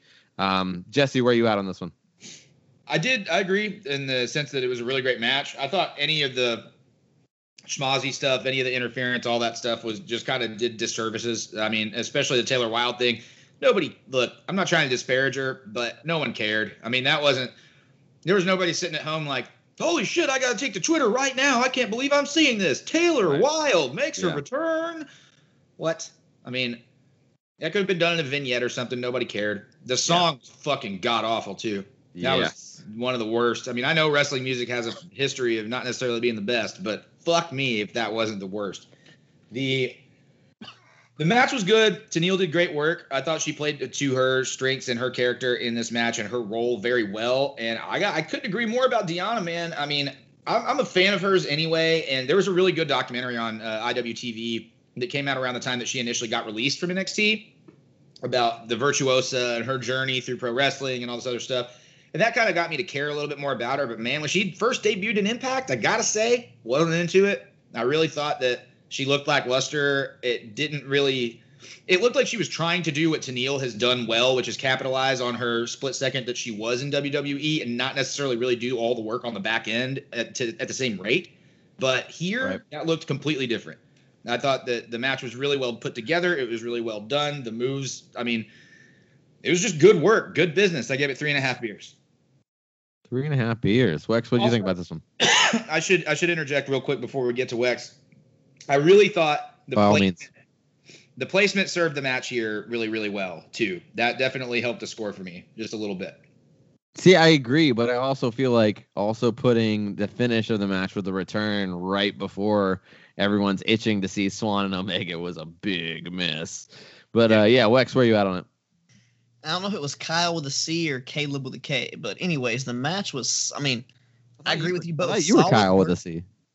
Okay. That could be me or someone else, but solid work here from both girls. I mean, both women, however you want to say that. I don't know if that's wrong or the inappropriate thing, but Deonna Purrazzo looked great, like Jesse said, and you said, a lot better than she looked in the past. Tenille Dashwood, she also looked great here, had a nice little mean streak. They had some nice moves here. Does a sick Moodle lock. Yeah. Like that top rope drop kick, that was also really sick. And I like how Emma escaped from the Fujiwara. I'm probably saying all fucking wrong. And then, I didn't like the interference. Also, just like Jesse said, Susie and Kimberly, like Susie looked weird. She's wearing like a suit, but still wearing the shooter shoes that are like neon yellow. So it just looks all off as fuck. It just doesn't flow. It just doesn't look right. And that whole part was just unnecessary with the match. It did hurt it a little bit. And like you said, the return was so underwhelming. Like they basically she had they had a promo that she was kind of gonna be returning without saying her name, but it was so obvious that it was her. So like when she came, it was just like, oh yeah, she's coming back. You already kind of knew, so it really wasn't that much of a surprise, and it just lackluster kind of hurt it. I went 2.75 for this match. All right, so we're all in the same general vicinity. But guys, that's going to take us to the main event of Backlash here. We're going to hop back over. We got Grisham interviewing Cena, and he's already starting to get booed, man. It's kind of crazy to think they pushed the dude for another damn decade with people starting to boo him in 2006. I mean, and him really not ever getting the heel run is almost a travesty, honestly. I feel like in that time from 2006 to, I mean, it was really 2017, 2018 when he stopped working full time. Like, you could have afforded to have a pretty solid 2-year heel run and still return him to mega babyface Cena, and it probably would have been even better. But I digress. Let's get to the rest of the thing here, man. after the promo, we have this little striker thing in the ring, and he's cutting a Carney level promo on the local crowd just to get instant heat, and it's bad. And Eugene dude. Okay, this is again like okay. So far, we have Eugene on here, character that would 100% not fly in 2021. McMahon's versus God, definitely not flying in 2021. Kane versus Big Show here. I guess that's actually okay. That would fly. Yeah, that's not too crazy. The Shelton Benjamin versus RVD match maybe would fly. Maybe. Yeah, that would be perfect. Mickey James, Trish Stratus, not going to fly, especially with the whole angles they're doing with the HLA. Umaga and Ric Flair, not going to fly these days. So, yeah, there's just the majority of the things on this show. I think Umaga and Ric Flair would work minus Armando Estrada. Ooh, I don't know if you could even really do Umaga. Yeah, you could. Because he actually is Samoan. So yeah, you definitely could. 100%. No, I feel, man. Yeah, maybe you could. Dude, because Umaga would still be doing a version of that character at this point. He would probably be just talking, and now he would still probably wear the paint. And either way, this whole thing with Stryker and Eugene was trash, though. It was not good at all. Oh, yeah. Garbage. It was Hot just garbage. God. I mean, the fact that they did get the crowd to chant "You love poop" was kind of funny, but also sad. They got that character over to at least to the extent that they meant to get that character over. The fact that it was right before the main, I'll never understand. But you know, I actually totally get it. It's the biggest cooldown segment you can possibly have from a Shawn Michaels McMahon match to a main event. You have to have a big cooldown spot. And you know Triple H had a political hand in that, like, oh, we're not going to be able to follow Shawn and Vince. Look what they did at Mania. We're going to have something big to let the crowd down easy before the main event. I can literally hear him, like, explaining why that has to happen. And it makes perfect sense, actually. Like, I get it, but it was still really bad. I mean, who would have known that Matt Stryker 15 years later would have been on the announce desk with D'Lo Brown at the other show that we're covering right here, Impact Rebellion 2021. Sidebar, is D'Lo a Hall of Famer? He should be. I don't think they'll do it. They might do it as part of the Nation. See, that's what I think. I think the Nation of Domination. He was one of the only ever 2 Eurocontinental champions.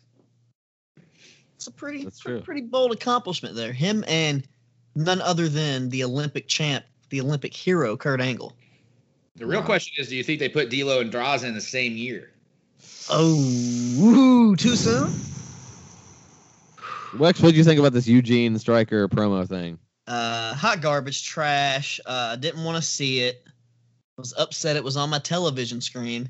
And like you said, if this happened in 2021, like WWE would be fucking canceled 9,000. It would be... Like, there's 100%. No other way to describe that. Like, no. You can't have I can't even say retarded. You can't have a mentally challenged character. Yeah. Say what you should say and not what you actually wrote down, Wex. Because I know you're literally looking at a word.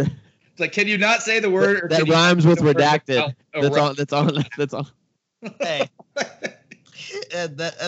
that's good shit, pal. But yeah, it was a hot garbage. I did not want to see it. Like you said, like the crowd chanting "You love," like does that speak to the Kentucky crowd, or is that just you are allowed to say wrestling crowds? You can say poop. That's okay. Okay, but does that speak to the Kentucky crowd, or does that speak to wrestling crowd that they're chanting "I love poop"? I'll go for Kentucky. It's Kentucky. Let's go with the match here. The headlining match here is going to be Edge versus Triple H and versus John Cena for the WWE Championship. I mean, you know what? I'm going to let Jesse take this one. I want Jesse to take us home on this main event. All right, Jesse, take us. I thought Edge did a really good job of kind of playing like chicken shit heel here because, obviously this whole thing was designed to put Cena over and make him like continue that Cena train and be, hey, you're a main event level player. The crowd needs to see it, whether they buy you one way or the other. We are definitely going with this.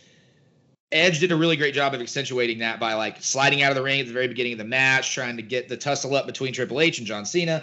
There were a lot of innovative spots in this match too for a main event triple threat, which I got to say I'm typically just not a fan of. I don't really like the weird multi-person main event things for the title or whatever. Like, it's not like Backlash 01, which we covered last week, it's a tag team match with all the gold on the line. I don't mind that. It's different to me. But the triple threat thing, you got to be a pretty special triple threat match to really anchor a pay-per-view with the title on the line.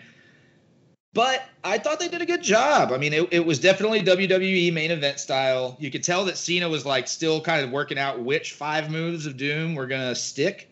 He did a lot of stuff that you don't see from him. There's like a splash from the top at one point, which I'm like, oh yeah, the fuck do you see that? There's a lot of blood. Triple H was doing his best Ric Flair impersonation throughout this match. I mean, he is just gushing and gushing and gushing and gushing as much as he could gush. Oh yeah. It wasn't bad though. I really thought that the work was good. I thought the spots were good. Lita's little itty bitty bits of involvement were well placed. I thought the match was structured really well. It did what it was supposed to do. It was probably the second best match on the card, I guess. I mean, I would put Shelton and RVD above this, but it was a great main event, I thought. And the one thing that got me a little bit, I hate it when they pull the ref bump situation in a match that's clearly up until this point. I mean, it's a triple threat, so it's no DQ. So why the fuck bump the ref? Like, why is that got to happen? You don't need that for Triple H to go grab Sledgy McSledgerton. It's like you guys have already done the kit and caboodle when it comes to no DQ type stuff. But either way, I gave it 4 1/4 beers. Cena obviously, wins the day. Wins the day with a jackknife, which was interesting. You also don't really see Cena pulling out them power bombs all that often. So I thought that it was definitely a pretty weird match, but they did a pretty good job, man. And this is also where they're pushing Edge to a point where he can be a top guy too, which obviously I'm a big fan of. Yeah, I mean, I'm honestly like, I was relatively high on this one. I loved the open too, the idea of Edge just kind of chilling on the outside and popping in to break out the count and like having just Cena and Triple H fight because there was already a feud there. I thought that was pretty smart and kind of well done. Also, like Edge had some absolutely bitchin' hair in 2006. I mean, like just great luscious locks. I mean, got to give a shout out to that 80s ass hair for sure. But yeah, the match was good, man. It was overbooked for sure. A little too much gaga, like you said, with the ref bumps and everything. It was a nice roll-up finish, though. I mean, the thing is, too, is like people were booing Cena, but when you got the pop from the crowd for the finish, it was a big pop, and it was definitely a Cena pop, and it was worth it. He kind of, it's what John Cena does. Like everyone boos him and boos him and boos him, but then like you see his actual matches, and you're like, maybe he doesn't actually suck. Maybe we just think he does, and then like you like it by the end of it. You know what I mean? It's just the way it is. It's kind of the tale of John Cena, the underappreciated in the moment, but also somehow managed to be one of the longest stars ever on top. Literally longer than Hogan, longer than Austin. Like it's kind of crazy how long of a run that dude had. It's wild, dude. Wex, what did you think about this main event? I definitely enjoyed this main event, and I definitely agree with you 100% about John Cena. Back then, from 2006 up until honestly until he really did that US title open challenge shit, I was over John Cena. And then when he finally stepped away from the main event and just started doing those fucking just good ass matches, yeah, I was like, dude, John Cena's pretty fucking. He's sick. He can wrestle. He can do some shit. And I was always like, no, you can't wrestle because you only ever saw him do the 5 moves and this and that. But he clearly proved he knows he can do other shit. He just was, he just stuck to what he knew, stuck to what he could do on TV. He just stuck to the formula. Yeah. Yeah, but dude, the Cena hate right now is building up at this point. Like at the beginning of the match, him and Triple H, when they exchange, it's like, boo, yeah, boo, yeah, for every single punch. And just like Jesse said, Triple H is bloody as fuck in this, just absolutely leaking. At one point, his face is completely red, no flesh to be seen, just completely the proverbial crimson mask, as JR likes to say all the time on commentary. And I love to call back, love me some Jim Ross. But dude, Triple H absolutely, even though he didn't win the match, he was the star of this match. I think he's the one who held this thing together. For sure, 100%. I agree stuff with Edge, but Triple H carried this match. Even though he was supposed to be a heel, the crowd fucking loved him. But one thing, kind of want to go back to what Jesse was talking about with the ref getting knocked out for the sledgehammer. It pissed me the fuck off. When Cena had Edge in the STFU, and he was going for the rope break, and the ref was gonna call for the rope break. Then Triple H broke it up, and I'm like, why would you call a fucking rope break in a triple threat match? That's a no disqualification. Yeah. I hate that. I'm just like, Yeah, it doesn't make any sense. I agree.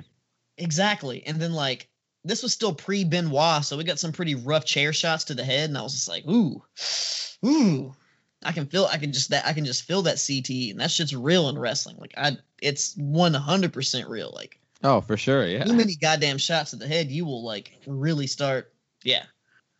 But Triple H being in the STFU all bloody was awesome until he went for the rope break again, and I was just like you got to go. And they almost went Austin. They did like they did the, and Triple H stopped it, but I still don't like it this era, like the classic Attitude Era. Hebner would always go 1, 2, and then on like 3, that's when they would like, do it. But they like later they would only do like 1. I don't know who changed that, but I love the classic 1, 2, 3 because the third one they would always do something real epic, like Stone Cold would go, put a little finger on it and like, and just really. Just made a little extra, made it just that much a little bit better. But there was that sick ass Tower of Power spot that was like a Samoan drop, Alabama slam, and I was like, I've never seen that one before. It's always just like a power bomb type thing. And I popped for Triple H hitting the spine buster on Lita, very nice. Yeah. And one thing just pissed me off. It would have been a little bit better. I would have rated it higher. I only gave it 4 beers because it ended with a fucking jackknife roll up. After all this epic shit, again. I understand, like, oh, it's a roll-up. And JR was like, tried to sell it like, not the pedigree, not the SGFU, but a roll-up. And I'm just like, like, a roll-up? Like, I understand, like, I didn't hate it. Not in this, like, not in this situation, not this type of match, a roll-up. But then Triple H saved it a little bit, and he's all bloody, sledgehammers everybody, gives the suckets, even hits the ref. So, 4 beers. For the suck it, I'll go 4.5 beers just for the crotch chop because this was setting the seeds for DX because Shawn Michaels did the same. We know what's gonna happen. Yeah, I was 4.5 just because with Triple H, man, you had a bucket and a mop for that wet ass giggy that he had going on there. It was beautiful. It was a good giggy. It was a good giggy. We'll go. Jesse, what was your overall rating again? We can be happy and 4.25. 4.25. I'm 4 3/4. You're 4.5. We're all in the same ballpark. Now let's talk about the match that everyone else has been talking about. The main event of the evening. It's Rich Swann versus Kenny Omega. Title versus title. Somehow the TNA title is also on the line here. I get that, Rich Swann won that title, but I actually thought, because I have been watching some of the TNA shows, some of the Impact shows. And I feel like, wasn't it like when he beat Moose, it was like to prove that the Impact title was like the world title and that was going to be done with. Yeah, but that's what I mean. Like, so why is he still carrying the World Heavyweight Championship and the WWE Championship? I don't know. That's just it. Honestly, they probably literally did it just for the storyline to make it more crazy. I like the TNA World Heavyweight Championship as a belt. I like it better than I don't like the Impact one. To me, honestly, it looks like an upgraded version of the 24/7 title.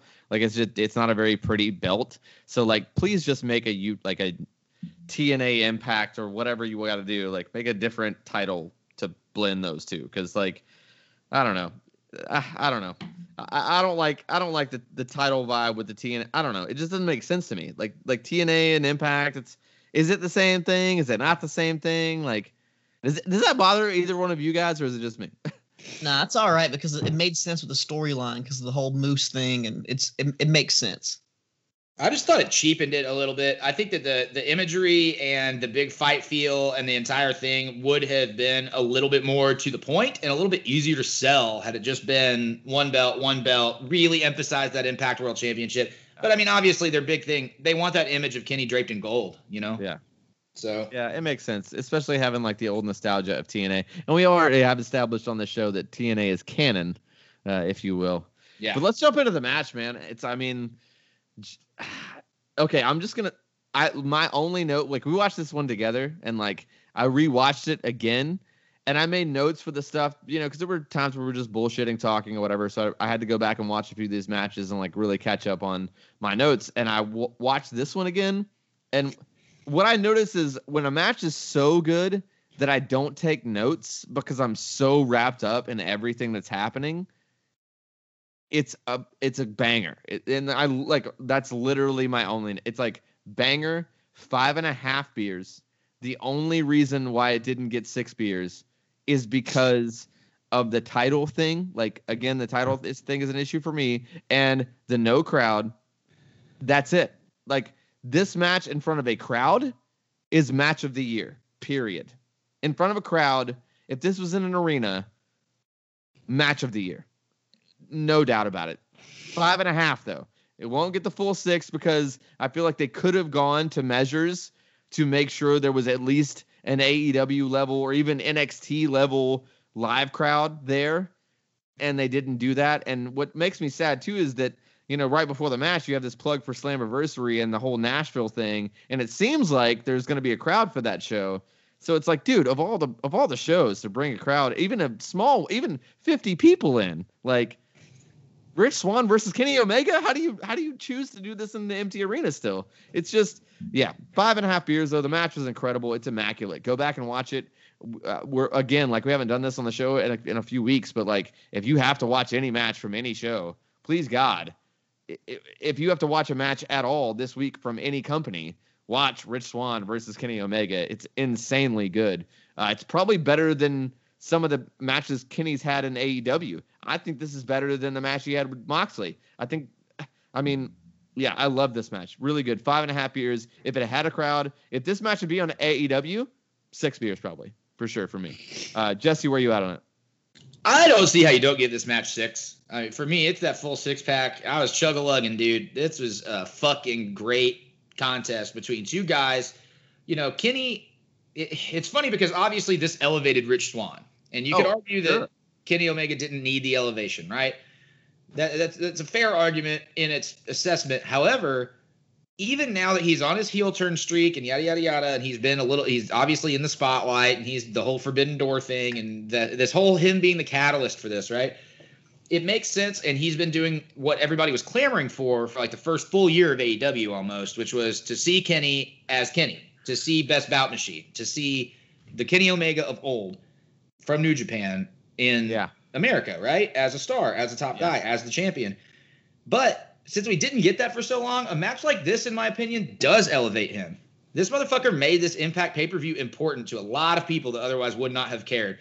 That is drawing power, that is buying power, and that is star power.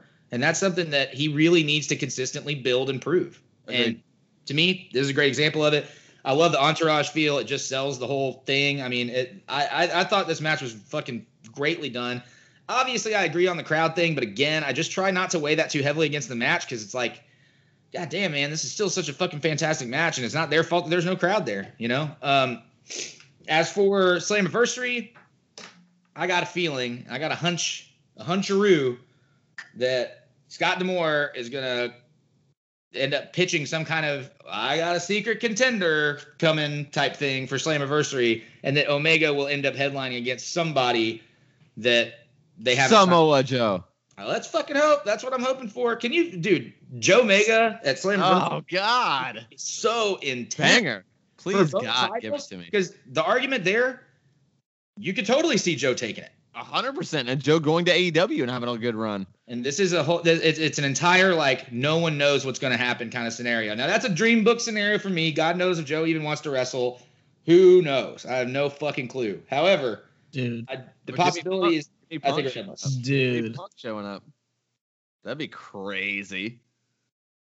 If Punk shows up, Punk's going over. Dude, Punk, Joe, Omega, triple threat. I could literally see Omega showing up in the ring at Slammiversary and being like, all right, D'Amore, who's the guy? Because I'm the best in the world. And that's the guy, like, they'll license the song. I'm sure Punk has the money. He'll just license it himself, the way Hogan did in WCW with Jimi Hendrix. Like, he'll just license it himself. If we even sniff that that's a possibility and that shit occurs in Nashville, Tennessee, I don't care where it is, or we if will sneak into the building. We are fucking there. And live stream. That kind of plays into my rating on this match. Yep. Well, let's hear it, goddammit.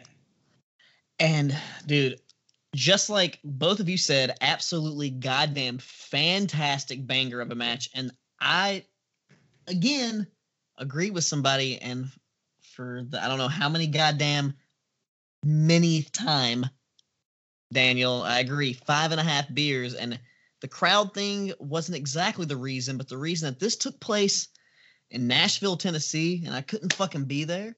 It's like right down the goddamn road. It burns me too, man. It burns and me I couldn't. too. Yeah. At the fact, especially like, in this setting too. Like, could you imagine if we had just been like invited to just chill, hang out, watch the match? Especially because I know watch the match. Exactly, because I know at least 2 people who were there, like doing backstage shit, who got to watch this live, and I'm like, son of a bitch, like if they could just allow people to come in there. And I was like talking to one of the people, like, hey, can you get you in? He's like, if you can hop the fence, I'm sure you could walk in. But I'm like, dude, we couldn't just walk.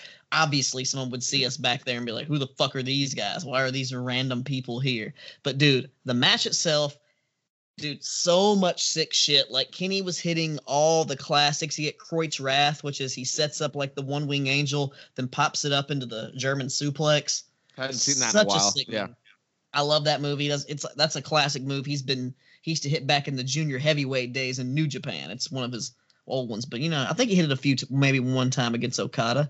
And I popped super hard for Mauro Ranallo calling the J Driller when it was really the Tiger Driver. But he called it the J Driller because I called that earlier in the match when Josh Alexander did it to win the Cruiserweight Championship. Or the X Division Championship, Cruiserweight. I mean, I think it was cool too. I mean, I'm glad that you touched on Mauro. I thought he did a really good job. But I don't feel like, okay, I know this sounds really weird, but like we had a long time with Mauro, and like I feel like he's almost played out now. I know it sounds weird. Like I was almost excited to hear him, but like hearing him do his thing, it's almost like he's outdated himself already somehow. Like it's almost like maybe I'm wrong, but I don't know. I think hearing him like kind of gave it that extra like main event big fight feel to it. I felt the same way. I disagreed. Okay, but I was just like, yeah, all right. When you hear that voice, it just makes it like, and dude, like you said, Rich Swann like absolutely fucking killed it. That Phoenix splash to the outside that the cameraman like just fell down and missed, and we had to see it on replay. Yeah. That was really good. I don't know what happened like with the production at that point. And the whole Brian Hebner eating the cutter when Kenny tossed him in there, like, of course, like, I don't know. They just had a little fuck shit. But I do like the extra touch, even though, on storyline AEW, Tony Khan is kind of like not happy with Kenny Omega because all the shit that he's doing. Sure, but over here, he's kind of like proud supporting him. Yeah. And he's the heel. But Aubrey Edwards did not let Kenny Omega cheat. Yeah.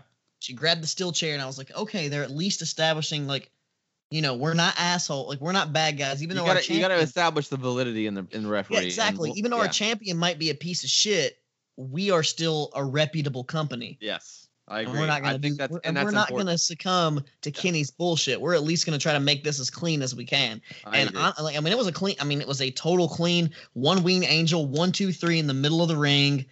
I mean. Dude, and I like the finish. It was sick. The missed Phoenix splash, the V-trigger. I mean, it's all, dude. V-trigger. There were way too many of those. I feel like actually. If there are way too many, then that's Kenny. That's a Kenny Omega match. Like that's his. He fills in V-triggers all throughout the match, and I think it works. He's just fucking you, fucking your head up, just busting you with V-triggers, and that 1 winged angel is just gonna put you out because you've been hit with so many goddamn V-triggers. There's no way you can survive. That's the thing. No one kicks. Only person that's ever kicked out of the 1 winged angel is Kota Ibushi. So that's like one of the most. I'm pretty sure there was 2 1 winged angels on Moxley when he won the title. No, Moxley did not kick out of the 1 winged angel. I'm pretty sure that was a spot. No, he did not kick out. No, he did not kick out of it. He grabbed the barbed wire and exploded to make the count be stopped. He did not kick out of it. Okay. So the 1 winged angel is a serious finisher. So it makes sense that he bust all those V triggers just to fuck your neck and your head up. So when you get hit with that 1 winged angel, you're out. You're done. You can't kick out. So absolutely fantastic. 5.5 beers. If all three of us could have been there, it would have been a 24 pack, a beer 30 pack of 30 beers. It would have been. We did talk about beer 30. Guys. Well, I mean, we're here at the end of the show.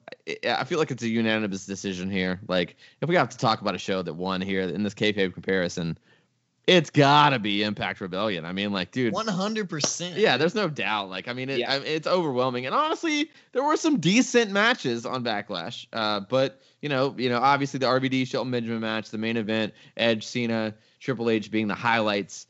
But man, I mean, I feel like we had better. Like, I mean, honestly, I feel like Sami Callihan versus Trey McGill alone was better than those matches on that whole show, including RVD and Shelton Benjamin. So, especially with Omega and Swan headlining that, it's all on the up and up for Impact. And you know what? You guys all know that we have a huge soft spot for the Nashville TNA days, the Impact days, the local team, if you will. So it's going to be kind of an Impact summer, I'm feeling like, especially until Peacock gets their shit together. We're going to be a little bit more shit up. They are, and I'm glad about that. The plan is apparently for them to have the full depth of what we knew as the WWE Network by August. So that being said, it's going to be a deep, if you will, a deep Impact summer. And that's going to roll on to next week. We're going to have WWF Judgment Day versus WWE Extreme Rules 2001. It's going to be probably one of the last all WWE nostalgia shows we do this summer, if I'm correct. Yeah, that's about right. So we're going to go ahead and knock it out here before we get to Blood and Guts and Backlash. Jesse, what do you think about Judgment Day 2001? When you first put it on the docket, I was thinking about 02 and Nashville, but I don't really remember much about Judgment Day 01. What do you got for me on that one? I mean, 01, this is the kind of the theme of what we've been doing here. We get to go back and visit the glory days, WWF 2001, the living, breathing, No Mercy N64 video game card of a year that goes on. And it'll just get more and more and more interesting, and Judgment Day is a continuation of that. This WWE Extreme Rules, however, is 2011, actually. Right. And we touched on this before, but I got to say, man, it's a period of time that we don't talk about a lot. 2 weeks from now, we got a Lockdown 2011. So we got a TNA from 2011 coming the week after that. That area of time is, it's something that deserves to be touched on for several reasons, but I am very much looking forward to diving into some uncharted waters. Yeah, for sure, man. I'm glad you brought that up, that TNA show, because it is an Impact summer. It's going to be TNA Lockdown versus the AEW Blood and Guts TV special. I know, Wex is our obvious AEW resident guy here with his AEW weekly reviews and such. Wex, how you feeling about doing this Blood and Guts TV special? I'm very excited for Blood and Guts. It's good. I mean, this is going to be true War Games, not the NXT War Games. We're going to get a roof on this motherfucker. Yeah, this is going to be the real deal. Yeah. So I'm pretty excited for this. Like, and especially we kind of, we got the whole Pinnacle. They have like the old school feel to them going up against the Inner Circle. And I don't know if you've seen some of the little promos that Santana and Ortiz have been putting out online. Yeah. They're pretty good. Very nice. So I encourage people. They've been getting me a little bit hyped for this, and I'm excited. And actually, I'm actually going to shy away from doing weekly AEW reviews on my channel. I'm going to be cutting some just random, weird, different wrestling shit, and then some real raunchy shit is going to go onto the Patreon if you want to pay a little bit of money. The stuff that might not be appropriate to be listed on YouTube if it's public. It has to be a privately listed special thing. And also, if we get some Patreon, some more people that subscribe, me personally, I'm gonna select the 5 random people and send them just some wrestling shit. I've already been building up some stuff. Yeah. And the number one thing that I got right now, if it wants to entice some people, I got a Elite Brie Bella a WWE toy. Those motherfuckers go for at least $20 in the box. For free. You can sign up. I mean, It's not free. It's not free, Wix. It's $5. Okay. But $5 if you sign up, you might get this toy and some other random cool ass bullshit. Because I collect a lot of wrestling shit, and I want to share some fun stuff with my wrestling friends. That sounds a little too homoerotic, Wex. So I'm gonna need you to back up a little bit. Not that there's anything wrong with that. Oh my goodness, Jesse, where can people find you, man? Man, you can find me at Jesse Baker Nash on Instagram and Twitter, and just Jesse Baker on Facebook. Couple of things to keep the eyes peeled for on May the 8th in Tullahoma, Tennessee, at the legendary Gypsy Joe Arena. There is a Crux Wrestling doubleheader open for business. We've got Brett Eisen. We've got Luther X. We've got a bunch of other people. We've got Shug D. We've got Simon Gotch. We've got Kerry Awful. We've got Nolan Edward. There's so much talent. The whole KOBK crew going to be out there. It's going to be really great. Wesley and I will both be there in some working capacities for sure. And then on May 22nd, you can find Wesley and I at our home behind the commentary booth table at Revive Pro Wrestling in luxurious Centerville, Tennessee for Business is Awful, which is going to feature a rematch that we're looking forward to. The newly crowned, as of the last show, Revive Pro World Champion, Mr. Kerry Awful himself, will be defending that newly won title against none other than Uncle Biff. And it's going to be really good. Yeah, you know what? Hey, man, all I got to say is after that last match that they had, it was a brutal finish that left somebody with a concussion. And goddamn brainbuster on the concrete, man. It was, it was very rough, but I just don't want to see anyone get hurt. But hopefully there's good business conducted. Yeah, you know what? I'm a little tired of this, guys. I'm tired of being the guy left out here. So I'm gonna go ahead and tell you now that I'm gonna show up at that May 22nd show, and whether you like it or not, I'm gonna sit down at the commentary table, and I feel like you need Mr. Know-It-All on that panel. I feel like you guys need a little help. You know, I've been watching those IWTV shows, and you guys are great and everything, but it's not. You don't have Mr. Know-It-All there. So I feel like just being a part of the show, I can only help the show, right? And that's all I want to do. I just want to give back to the wrestling fans. I want to get back to our listeners. I want to get back to the people that go to luxurious Centerville, Tennessee to watch great professional wrestling. I feel like they deserve great. We'll see if we can find an extra microphone, Yeah. We'll see what we can do. All right. Well, you know what? In the meantime, you can always find me at Daniel Daybreak. You can always find the show at KFabeCom. Be sure to hit that subscribe button. Be sure to follow us on our social medias. We've got new shit coming out all the time. On TikTok as well. I'm always up there doing videos. We're going to start doing Match of the Week on TikTok as well for you guys to check out. It's going to be a good time. We got a lot going on. Revive Pro, Crux Pro Wrestling. The Patreon's going. It's $5 a month, dude. Become a Kayfabe OG, a cog, if you will. You're gonna be $5 a month. It's not like OnlyFans. There's no pay-per-view here. It's not like you subscribe and you really only get like censored shit. Like we're giving you everything for $5 a month. We're showing you butthole and no, I'm just kidding. No exactly. Butthole, but like you may get some butthole from me. So just. Well, Wex Wex is a butthole. So yeah. It's requested, but Wex Breaking the Lawson, so I get to plug my shit. Wex Breaking the Lawson, Wex Breaking the on Twitter. You know how it goes, but this Patreon, we're going to get this shit popping off. And if you subscribe to the Patreon, I promise you that you will be happy. You'll be satisfied in many other ways than one, okay? Yeah, and just like a fart, you should never trust Wex because somehow he just ekes out at the end. We'll go ahead and let that be the end of this because fuck that guy. We'll see you guys next week. We're out. Peace. Peace.